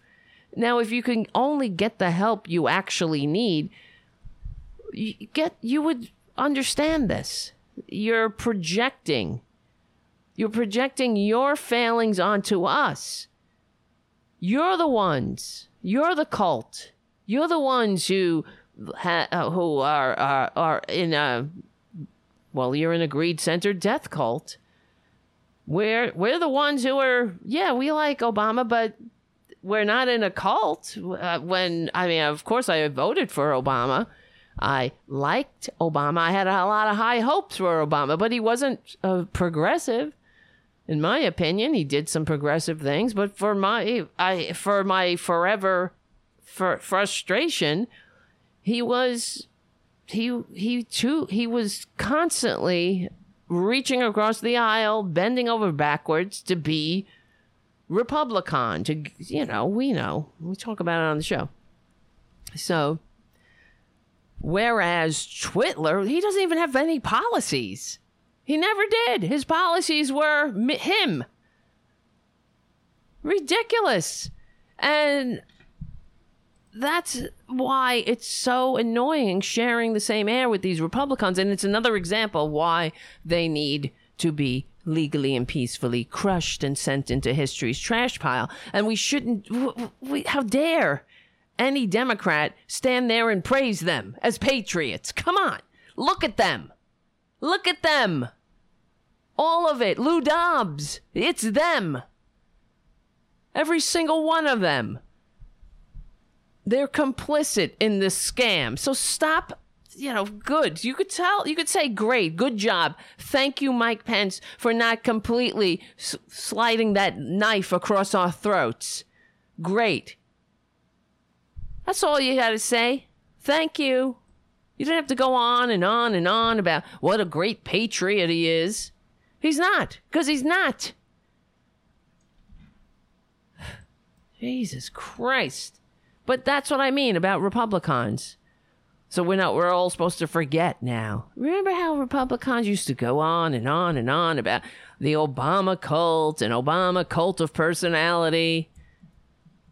Oh, and then, even when Ted Cruz, remember, even when they were criticizing Trump in the beginning, before Trump completely absorbed them like the Borg,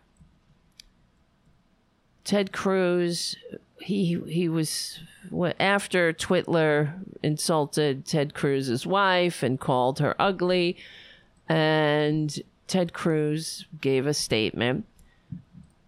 Here, I think I have it, actually. I'm going to do something I haven't done for the entire campaign. For those of y'all who have traveled with me all across the country, I'm going to tell you what I really think of Donald Trump. This man is a pathological liar. He doesn't know the difference between truth and lies. He lies practically every word that comes out of his mouth. And in a pattern that I think is straight out of a psychology textbook, his response is to accuse everybody else of lying. He accuses everybody on that debate stage of lying. And it's simply a mindless yell. Whatever he does, he accuses everyone else of doing. The man cannot. That is the Republican way. With being a narcissist. A narcissist at a level I don't think this country's ever seen. Donald Trump is such a narcissist that Barack Obama looks at him and goes, dude, what's your problem? How dare you? See? Donald Trump is such a narcissist that Barack Obama looks at him and says, dude, what's your problem? You see, and they have to throw that in Republican minds. Obama's a narcissist because he doesn't know his place. You see? He's someone who's got darker pigment. How dare he not be, oh, yes, master, yes, sir, right? How dare he not know his place in the hierarchy? So if he doesn't walk around with his head down and, yes, what can I do for you? sir, then he's a narcissist because he knows he's not an idiot. If you're somebody with darker pigment and you're not properly respectful to the likes of Ted Cruz, or you just walk around like a normal person with your head up, you have somewhat self-confidence. You're not, your capabilities, not like Trump. You see, he's just a con man who doesn't know he thinks. I mean, really, his reach, what is that word? Or what's that saying? His reach exceeds his grasp. He sucks. My point, they just like Here. personality. There's no question Barack Obama is a rock The star. Obama campaign seems dangerously close to becoming a cult of personality. This is from 2009. Sir. Well, I'm not going to be able to. You see? Some right-winger made this. Name anything he's accomplished as a congressman. I'm not going to be able to do that tonight. Okay. Oh, there we are, all in a cult because we were at our Obama rally. Obamaphilia. Obama mania. Cult-like.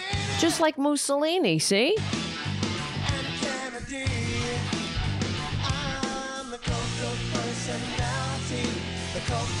Yeah, that's it. They really nail it. Obama mania backlash. Oh, just like Chairman Mao.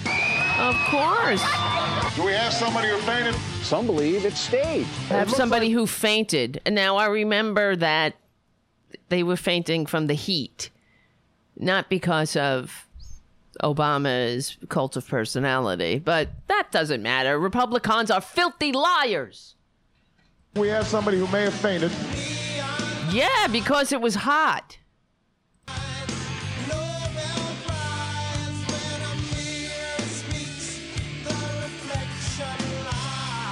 Okay, what's the point? Let's keep going. Oh, it's a cult. See, look. But we're going to kill ourselves. Who was it that talked about Obama not just using drugs, as he admitted in his book, but maybe even selling them and dealing them? Of course, Rush Limbaugh saying that. The guy who drove himself deaf with OxyContin that he sent his housekeeper out to buy. Was Shaheen, Clinton's co-chair in New Hampshire. Oh, he doesn't know his place. I see.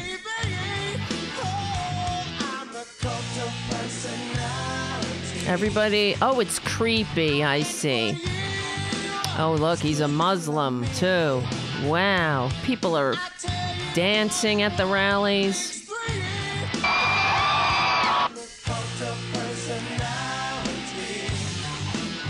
Oh, we should be very scared. Oh, my God. See how they do that? Obama. And then, oh, my God. It's Chairman Mao. Aren't going to have the guts to be critical of Obama on the serious things he deserves to be criticized for. Is that guy dead yet? Hasn't he been dying for like the last 25 years? It's so Oh, be careful though, see? It's like the Beatles. Name me an Obama accomplishment. He gave a great speech to not go to war in Iraq. Giving a speech is not an accomplishment. Tina. Pass. You pass. Oh, see, he hasn't done anything good. He's nobody. Does anyone have an accomplishment? Okay, so some of you got one. Name one. He's the only African-American senator in the Senate. So because of his color, that's what you call it? It's an accomplishment because there aren't any other African-American minorities. Oh, he's really not an accomplished person, you say, to be someone with darker pigment to get elected in this racist ass country. Oh yes, that's nothing.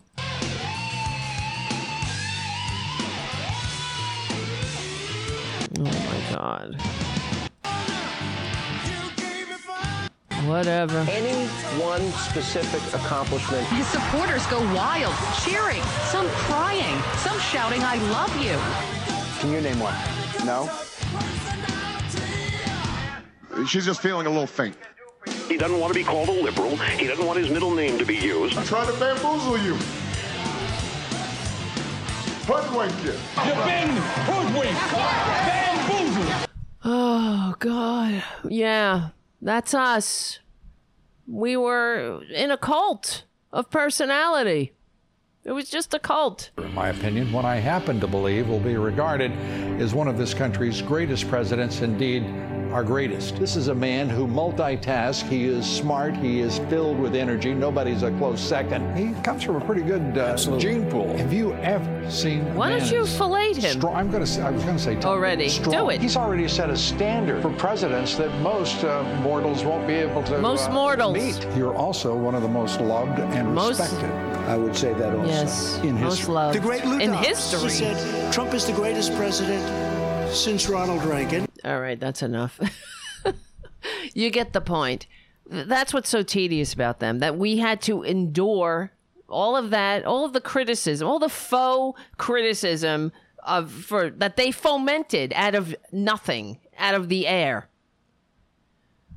All you got to say in that video, "Oh, somebody faint over here," and know that they're full of shit, because they weren't fainting because, "Oh, Obama."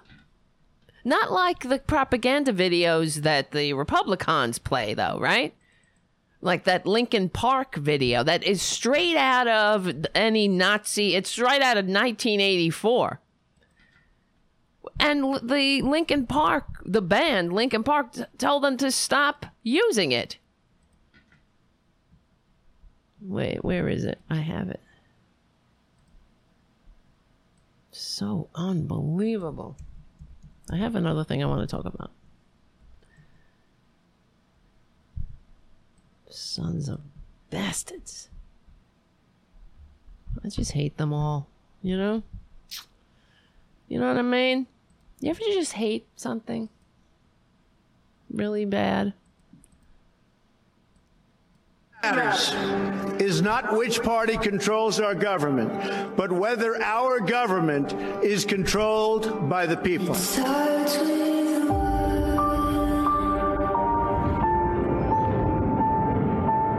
Yeah, nothing creepy about this.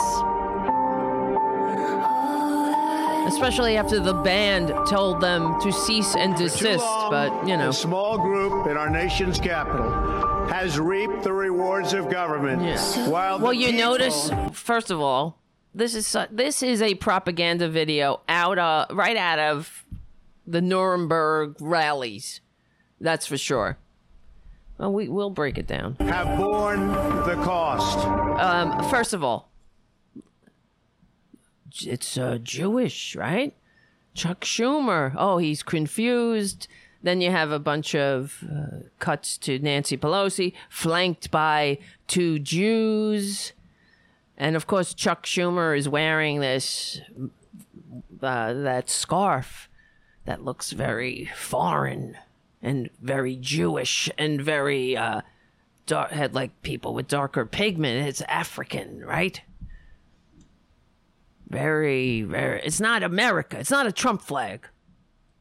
I mean, it's not running anybody off the road or anything, or taking a shit in the halls of the Capitol, or breaking windows, or smoking pot in the Capitol too, and just leaving your shit all over the place. It's not banging through doors and screaming, "Nancy," like you're in Don't Be Afraid of the Dark. The cost. Oh, yeah. Oh, and there's a soldier, someone who gave their life for the country. Unlike Trump, who would never come close to. He couldn't give, he couldn't pull a hair for the country, much less put himself in danger of losing his precious life. Right? Because when it was his turn, he got out of it. But it doesn't matter to these filthy fascists, does it? People have borne the cost. The establishment protected itself, but not the citizens of into the fissures of disunity. That all changes starting right here and right now. With the con man. One thing, I don't know why. It doesn't even matter how hard you try. Keep that in mind. I designed this rhyme to explain it through time. All I know, time is a valuable thing. Watch it fly by as the pendulum swings. Watch it count down to the end of the day. The clock takes life away. It's so unreal. Below, watch the sun go right out the window. Trying to hold on, but you didn't even know. What's that? Watch you go. I kept everything I said, even though I tried. It all fell apart. What it meant to me will eventually be a memory of the time when I tried so. Unbelievable. Yeah, he's out of it.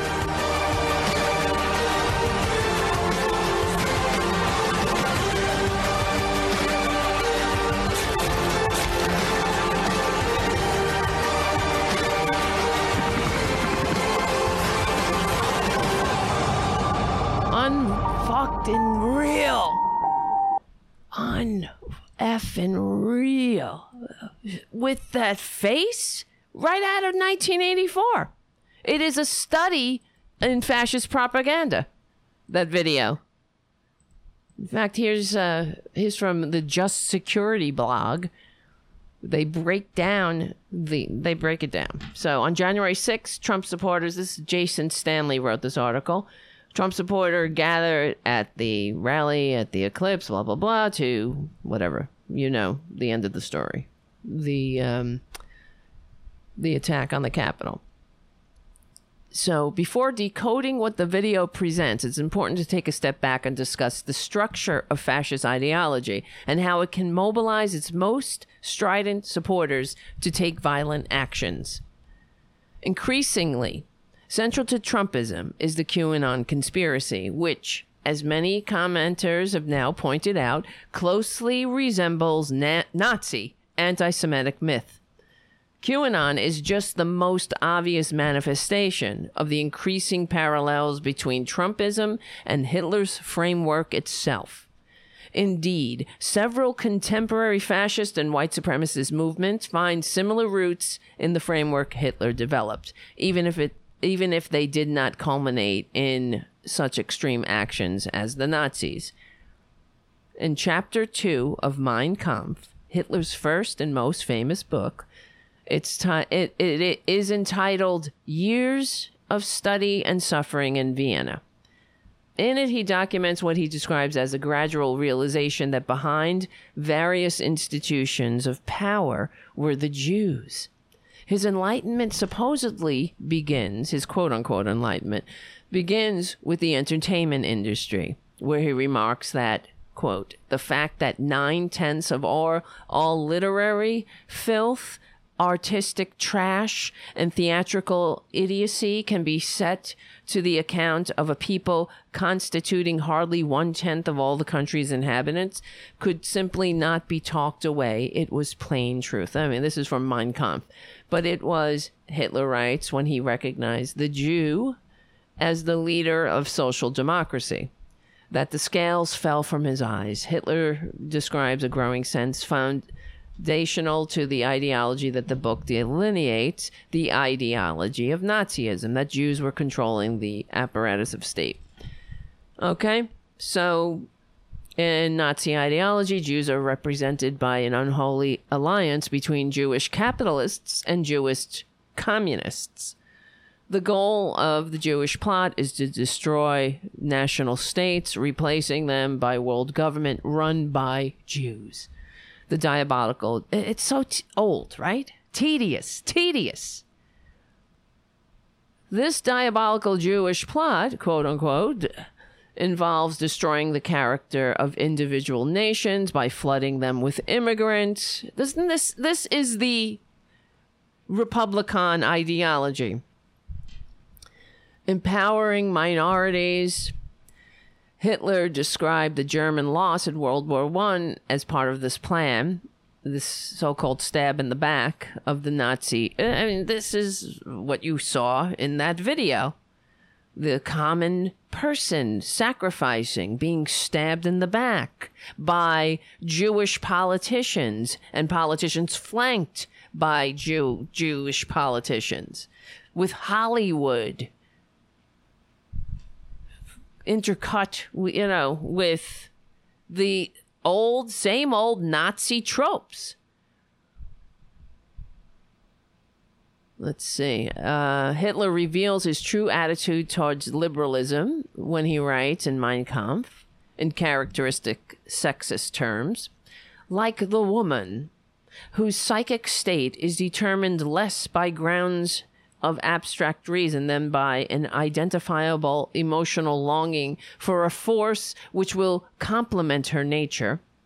Right? Everybody knows their place. This is the way nature wants it.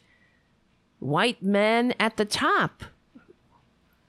And women, if you want to be in the hierarchy, you want to be in the inner circle, you better be a bigger misogynist than the male at the top. You better be somebody who props up that hierarchy. But it's not us. It's nature.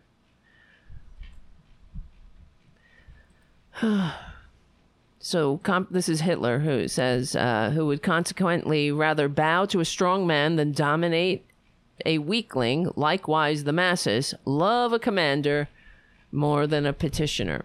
Fascism is a patriarchal cult of the leader who promises national restoration in the face of supposed humiliation by a treacherous and power-hungry global elite. That is the Trump brand, and who have encouraged minorities to destabilize the social order.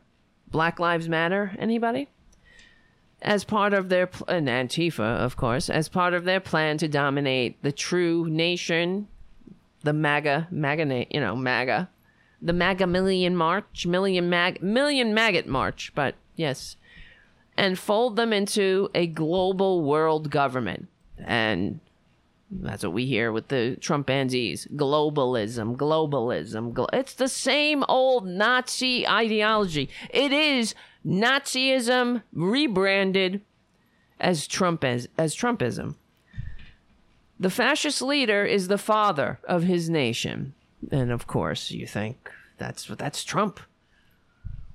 They love him.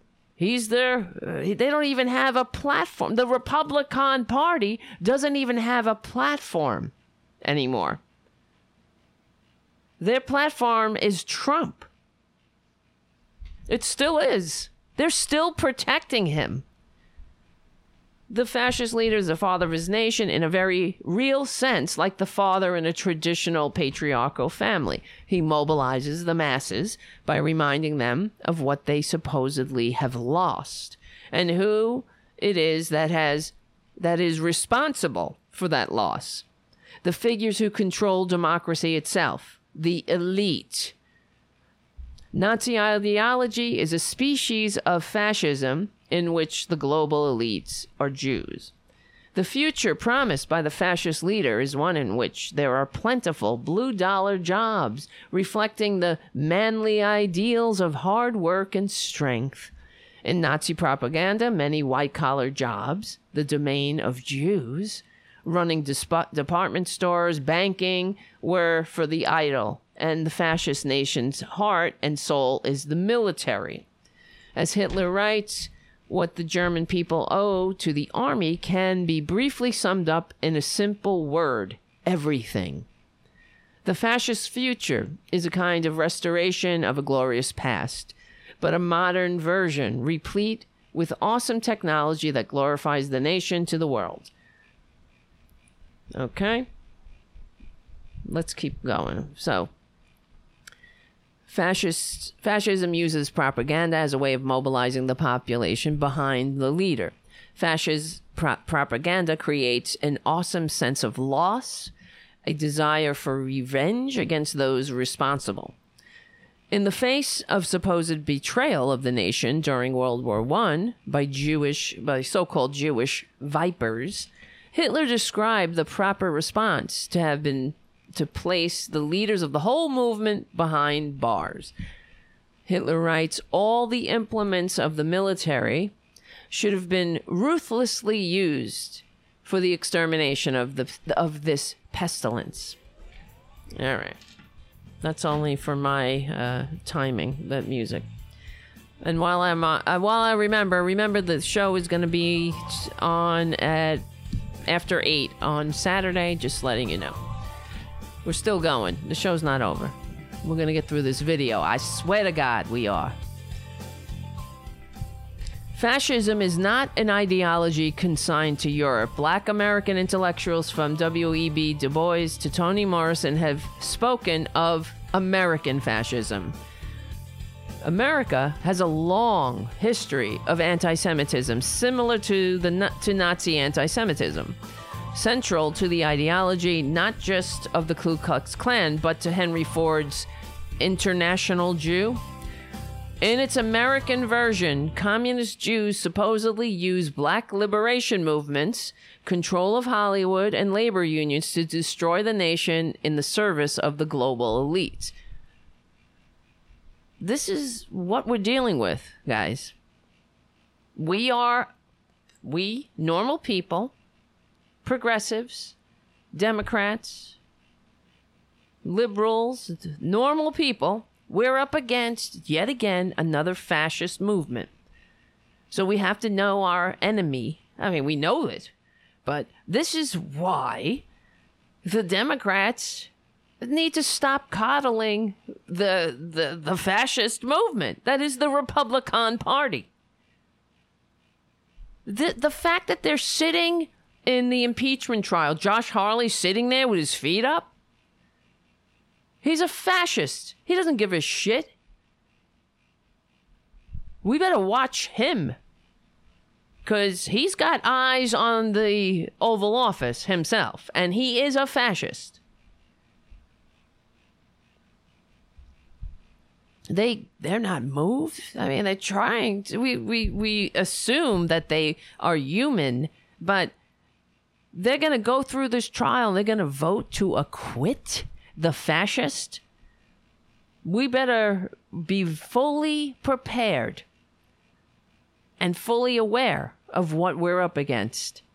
And I am not kidding. This will be the end of the American Republic if they ever get their greedy, filthy hands in power.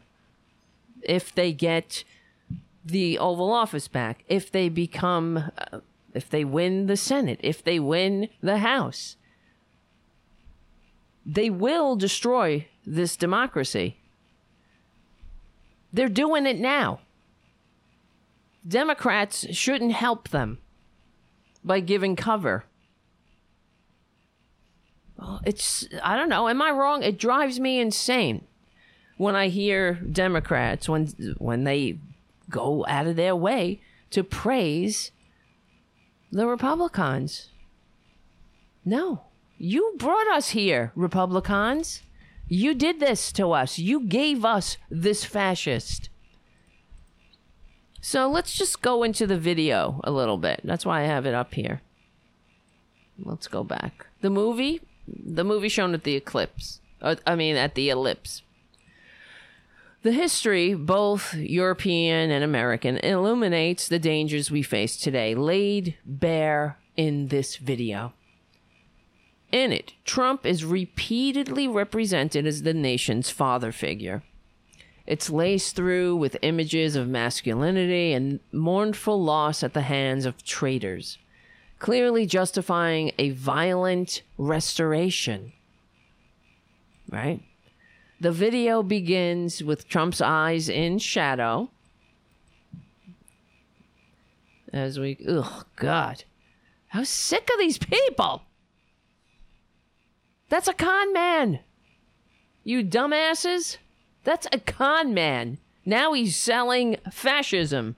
But he's always been a fascist. Just like he sold you Trump Network vitamins, non-FDA approved vitamins. And he'd sell you sugar pills. He'd sell you shit pills if he could. He doesn't care. He'd have you eating dirt if he can make a buck off of it. He doesn't care. And that's who the Republicans are enabling. Never forget, they are enabling him. They haven't learned a goddamn thing. That's why the Democrats had to take them through the play-by-play again and again to remind them. They went through that experience. It doesn't matter, though. Yeah, remember when a violent mob attacked the Capitol? Remember how close you came to being assassinated? Remember how close we all came? Well, thanks to the Capitol Police, we got away. But the Capitol Police were in battle, within a medieval battle with these goddamn fascists for over 4 hours. And the next time, it's gonna get worse because they will bring guns. And that's another thing that they showed. Well, they did have guns. Some of the guns were confiscated before the so-called rally. And then, of course, they left bombs that failed to go off because, lucky us, that Republicans suck. But that's the way the Republicans are, you see. We are lucky this time that we had this fascist squatting in the White House. We're lucky that his evil was matched only by his ineptitude. Because the next fascist won't be as inept. So the video begins with Trump's eyes in shadow, and its second frame focuses the audience on the Capitol building, America's Reichstag, literally, where the decisions being denounced at the rally by the rally's organizers were being made on that day. The third frame of the video is the Hollywood sign in Los Angeles. This image immediately directs the attention of the audience attuned to the fascist ideology of the supposed elite class of Jews, according to this ideology, who control Hollywood. That's what they denounce. Hollywood liberals. This is the same old repackaged fascist nightmare that we thought our ancestors had overcome, when they gave their lives fighting, liberating Europe, or helping to liberate Europe from fascism. What do you think they would do now? They're rolling over in their graves.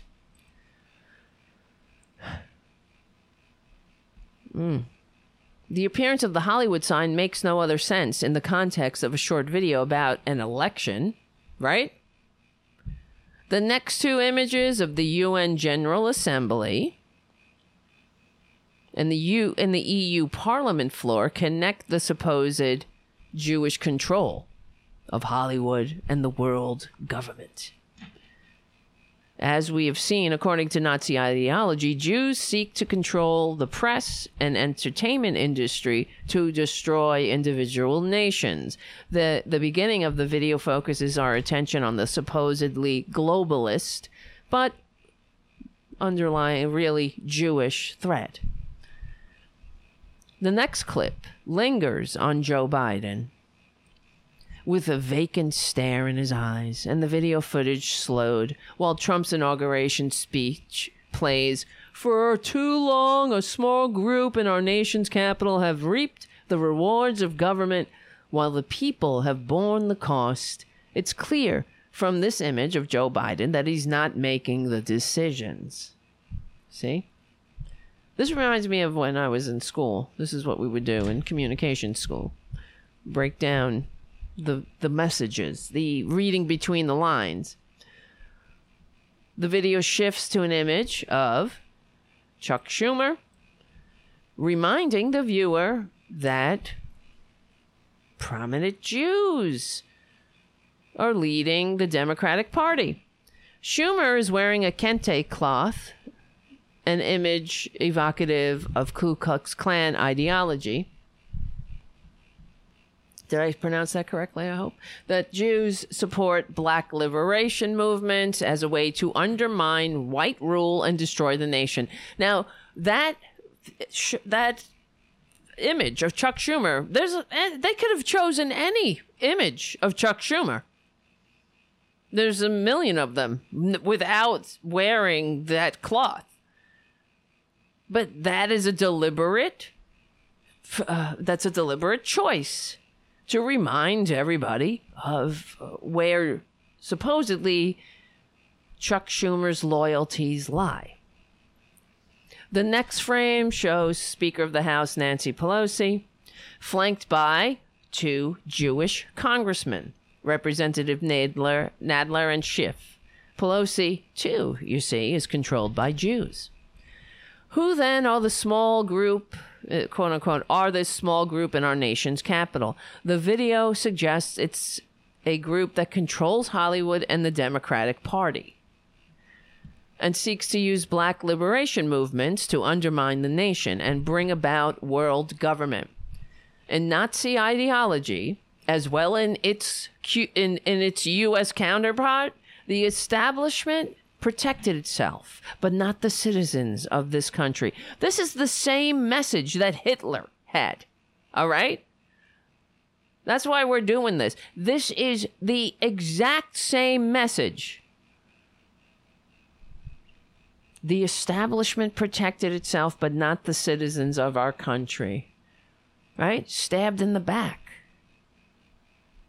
Gunshots are fired, and we're shown images of these citizens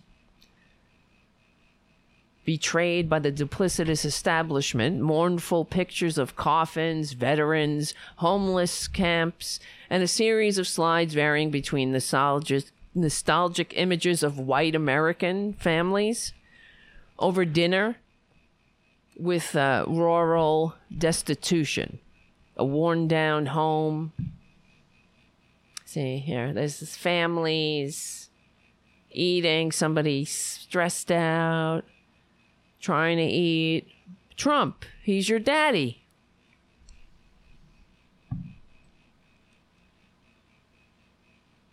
See?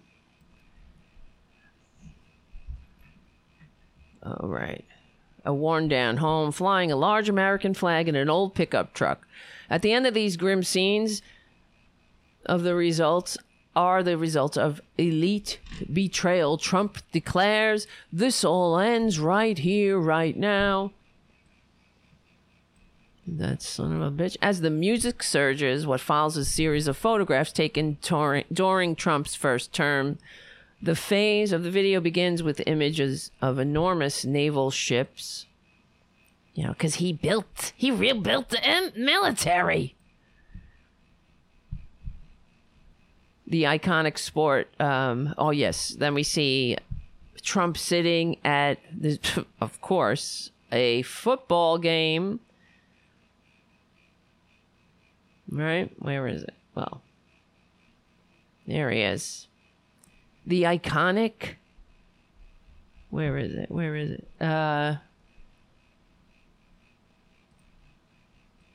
The iconic sport of American masculinity. That's not a mistake, right? That's a purposeful choice. Hence the particular danger, remember, of Colin Kaepernick, his challenge to white supremacy. It's followed by rally after rally with adorning masses cheering Trump. Everybody loves Trump, right? Look, but not all white people, though. We found one black guy. So we have, of course, if you have darker pigment and you found yourself at the Trump rally, you better sign a release form because they're putting you on film. You will be featured in their next propaganda video. So it's followed by rally after rally with adorning masses cheering Trump, the images of women overcome by emotion at the sight of the nation's father figure, and violent anger at his political enemies. are interspersed with heavy machinery and factories churning out new pickup trucks and fighter jets streaking across the sky, because that's what Trump did. He made us great again. We were all, it was nothing but a bunch of Jews and people with darker pigment like Obama. They betrayed us, and Jews stabbing us in the back. Remember what a hellscape it was when Obama gave Trump an economy on the rise? Remember that? Left Trump after cleaning up after Republicans. So we have Trump striding across the screen, framed by powerful American imagery of the Lincoln Memorial. A black man and a white man are shown in brotherhood at a Trump rally. Trump is shown observing powerful rockets. Images evocative for those schooled in history of the Nazis' own obsession with this particular technology. After these scenes of Trump's glorious leadership, the restoration of the American rocket, technology dominance, the mood shifts. As we are shown, former Attorney General Barr. Right, here we go. America's great again. Here's Bill Barr swearing in at what appears to be a deposition, followed by a smirking Joe Biden. Treachery again.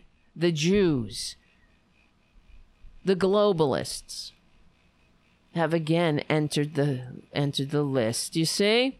Oh, we were doing great. America was great again.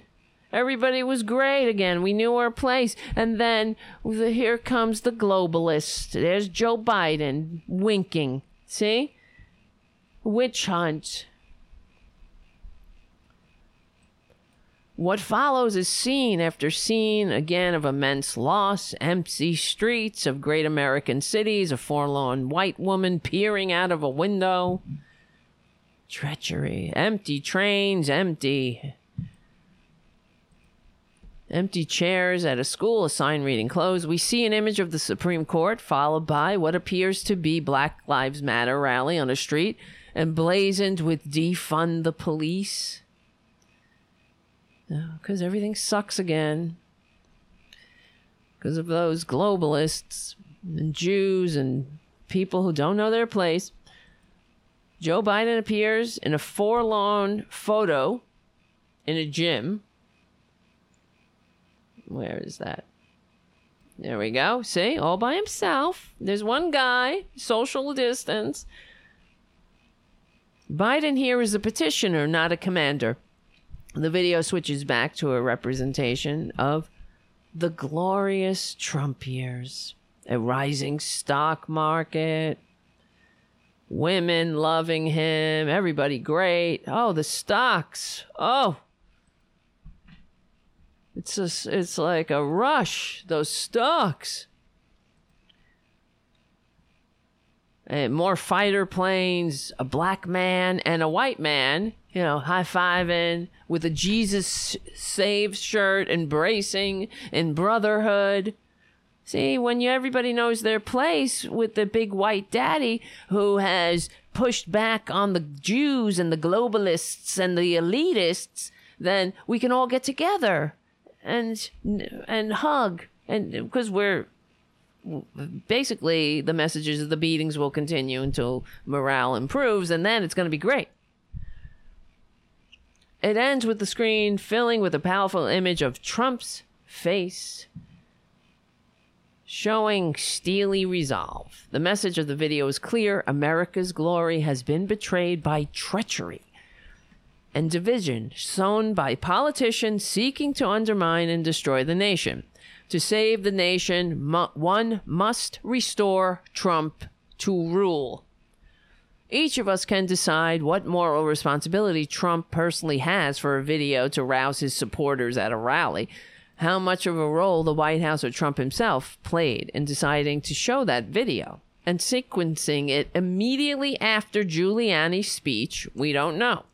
But it's worth noting that the New York Times recently reported that by early January, the rally would now effectively become a White House production.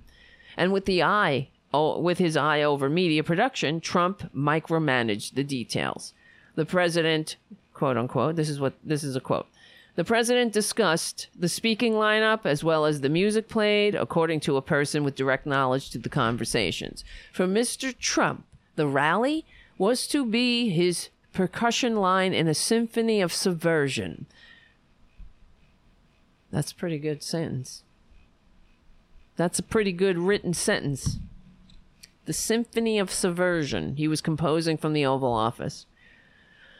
Worldwide, there have been many fascist movements. Not all fascist movements focus on a global Jewish conspiracy as the enemy, and not all of them were genocidal. Early on, Italian fascism was not anti-Semitic at its core, although it later turned that way. British fascism was not genocidal, though it also was never given an opportunity to be. It was snuffed out pretty much when the Brits went to war with fascism. The most influential fascist movement that takes a shadowy Jewish conspiracy as its central figure is German fascism, Nazism. Nazism did not start out in genocide. It began with militias and violent troops disrupting democracy. In its early years in power, in the 1930s, it was the socialists and communists who were targeted for the concentration camps, for torture, and for murder. But it must never be forgotten where Nazism culminated. So, that's why I wanted to talk about that video and remind everybody what we're up against. The American Republic is hanging by a thread, like every republic before it. It's really a republic if we can keep it. Now, let's see. Tomorrow, I do have I will talk about it tomorrow. It's getting late. I'm trying to make the shows reasonable. And I want to, I don't know, give you something to talk about or think about. Because I wanted to, maybe tomorrow we'll talk about the end. See, the end of the Roman Republic. Once Rome crossed the line into violence, it took Rome about over 300 years to do the Roman Republic to devolve into violence, where violence was introduced into the political equation. But before that, they lasted hundreds of years, over 300 years, following the rules of a republic, the norms. And once they crossed the line into political violence, there was no going back. The first the act of political violence was against Tiberius Gracchus, who was a reformer, an egalitarian reformer. And really, that is where historians trace the decline of the Roman Republic. It's not Caesar. It started decades earlier. So we'll talk about that, I think, tomorrow. What do you think? We'll watch the impeachment again, and we'll talk about that. In the meantime, I want to thank you, Jim, for your super chat, and For Earth, and Resin Rebel, and Sin City for sending your donation. That's very generous and kind and thoughtful. And all the patrons, I want to thank you all for, supporting the show, sticking it out, helping the show keep going, and helping the show keep growing, more importantly, keep growing. Thank you all. Anybody on Rockfin? The other day, I saw, hello, Nicole. Thank you so much. There's Nicole on Rockfin. See, it's hard to watch all the what do you call it? All the people chatting in the different programs and the different platforms. So people are on here. People are on Twitch. People are on Rockfin.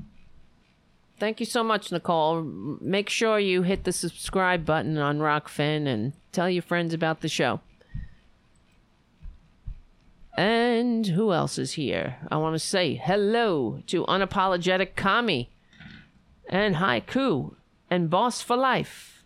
And of course, Jim and Steve Grossman and Eve and White Rabbit and John Tyree.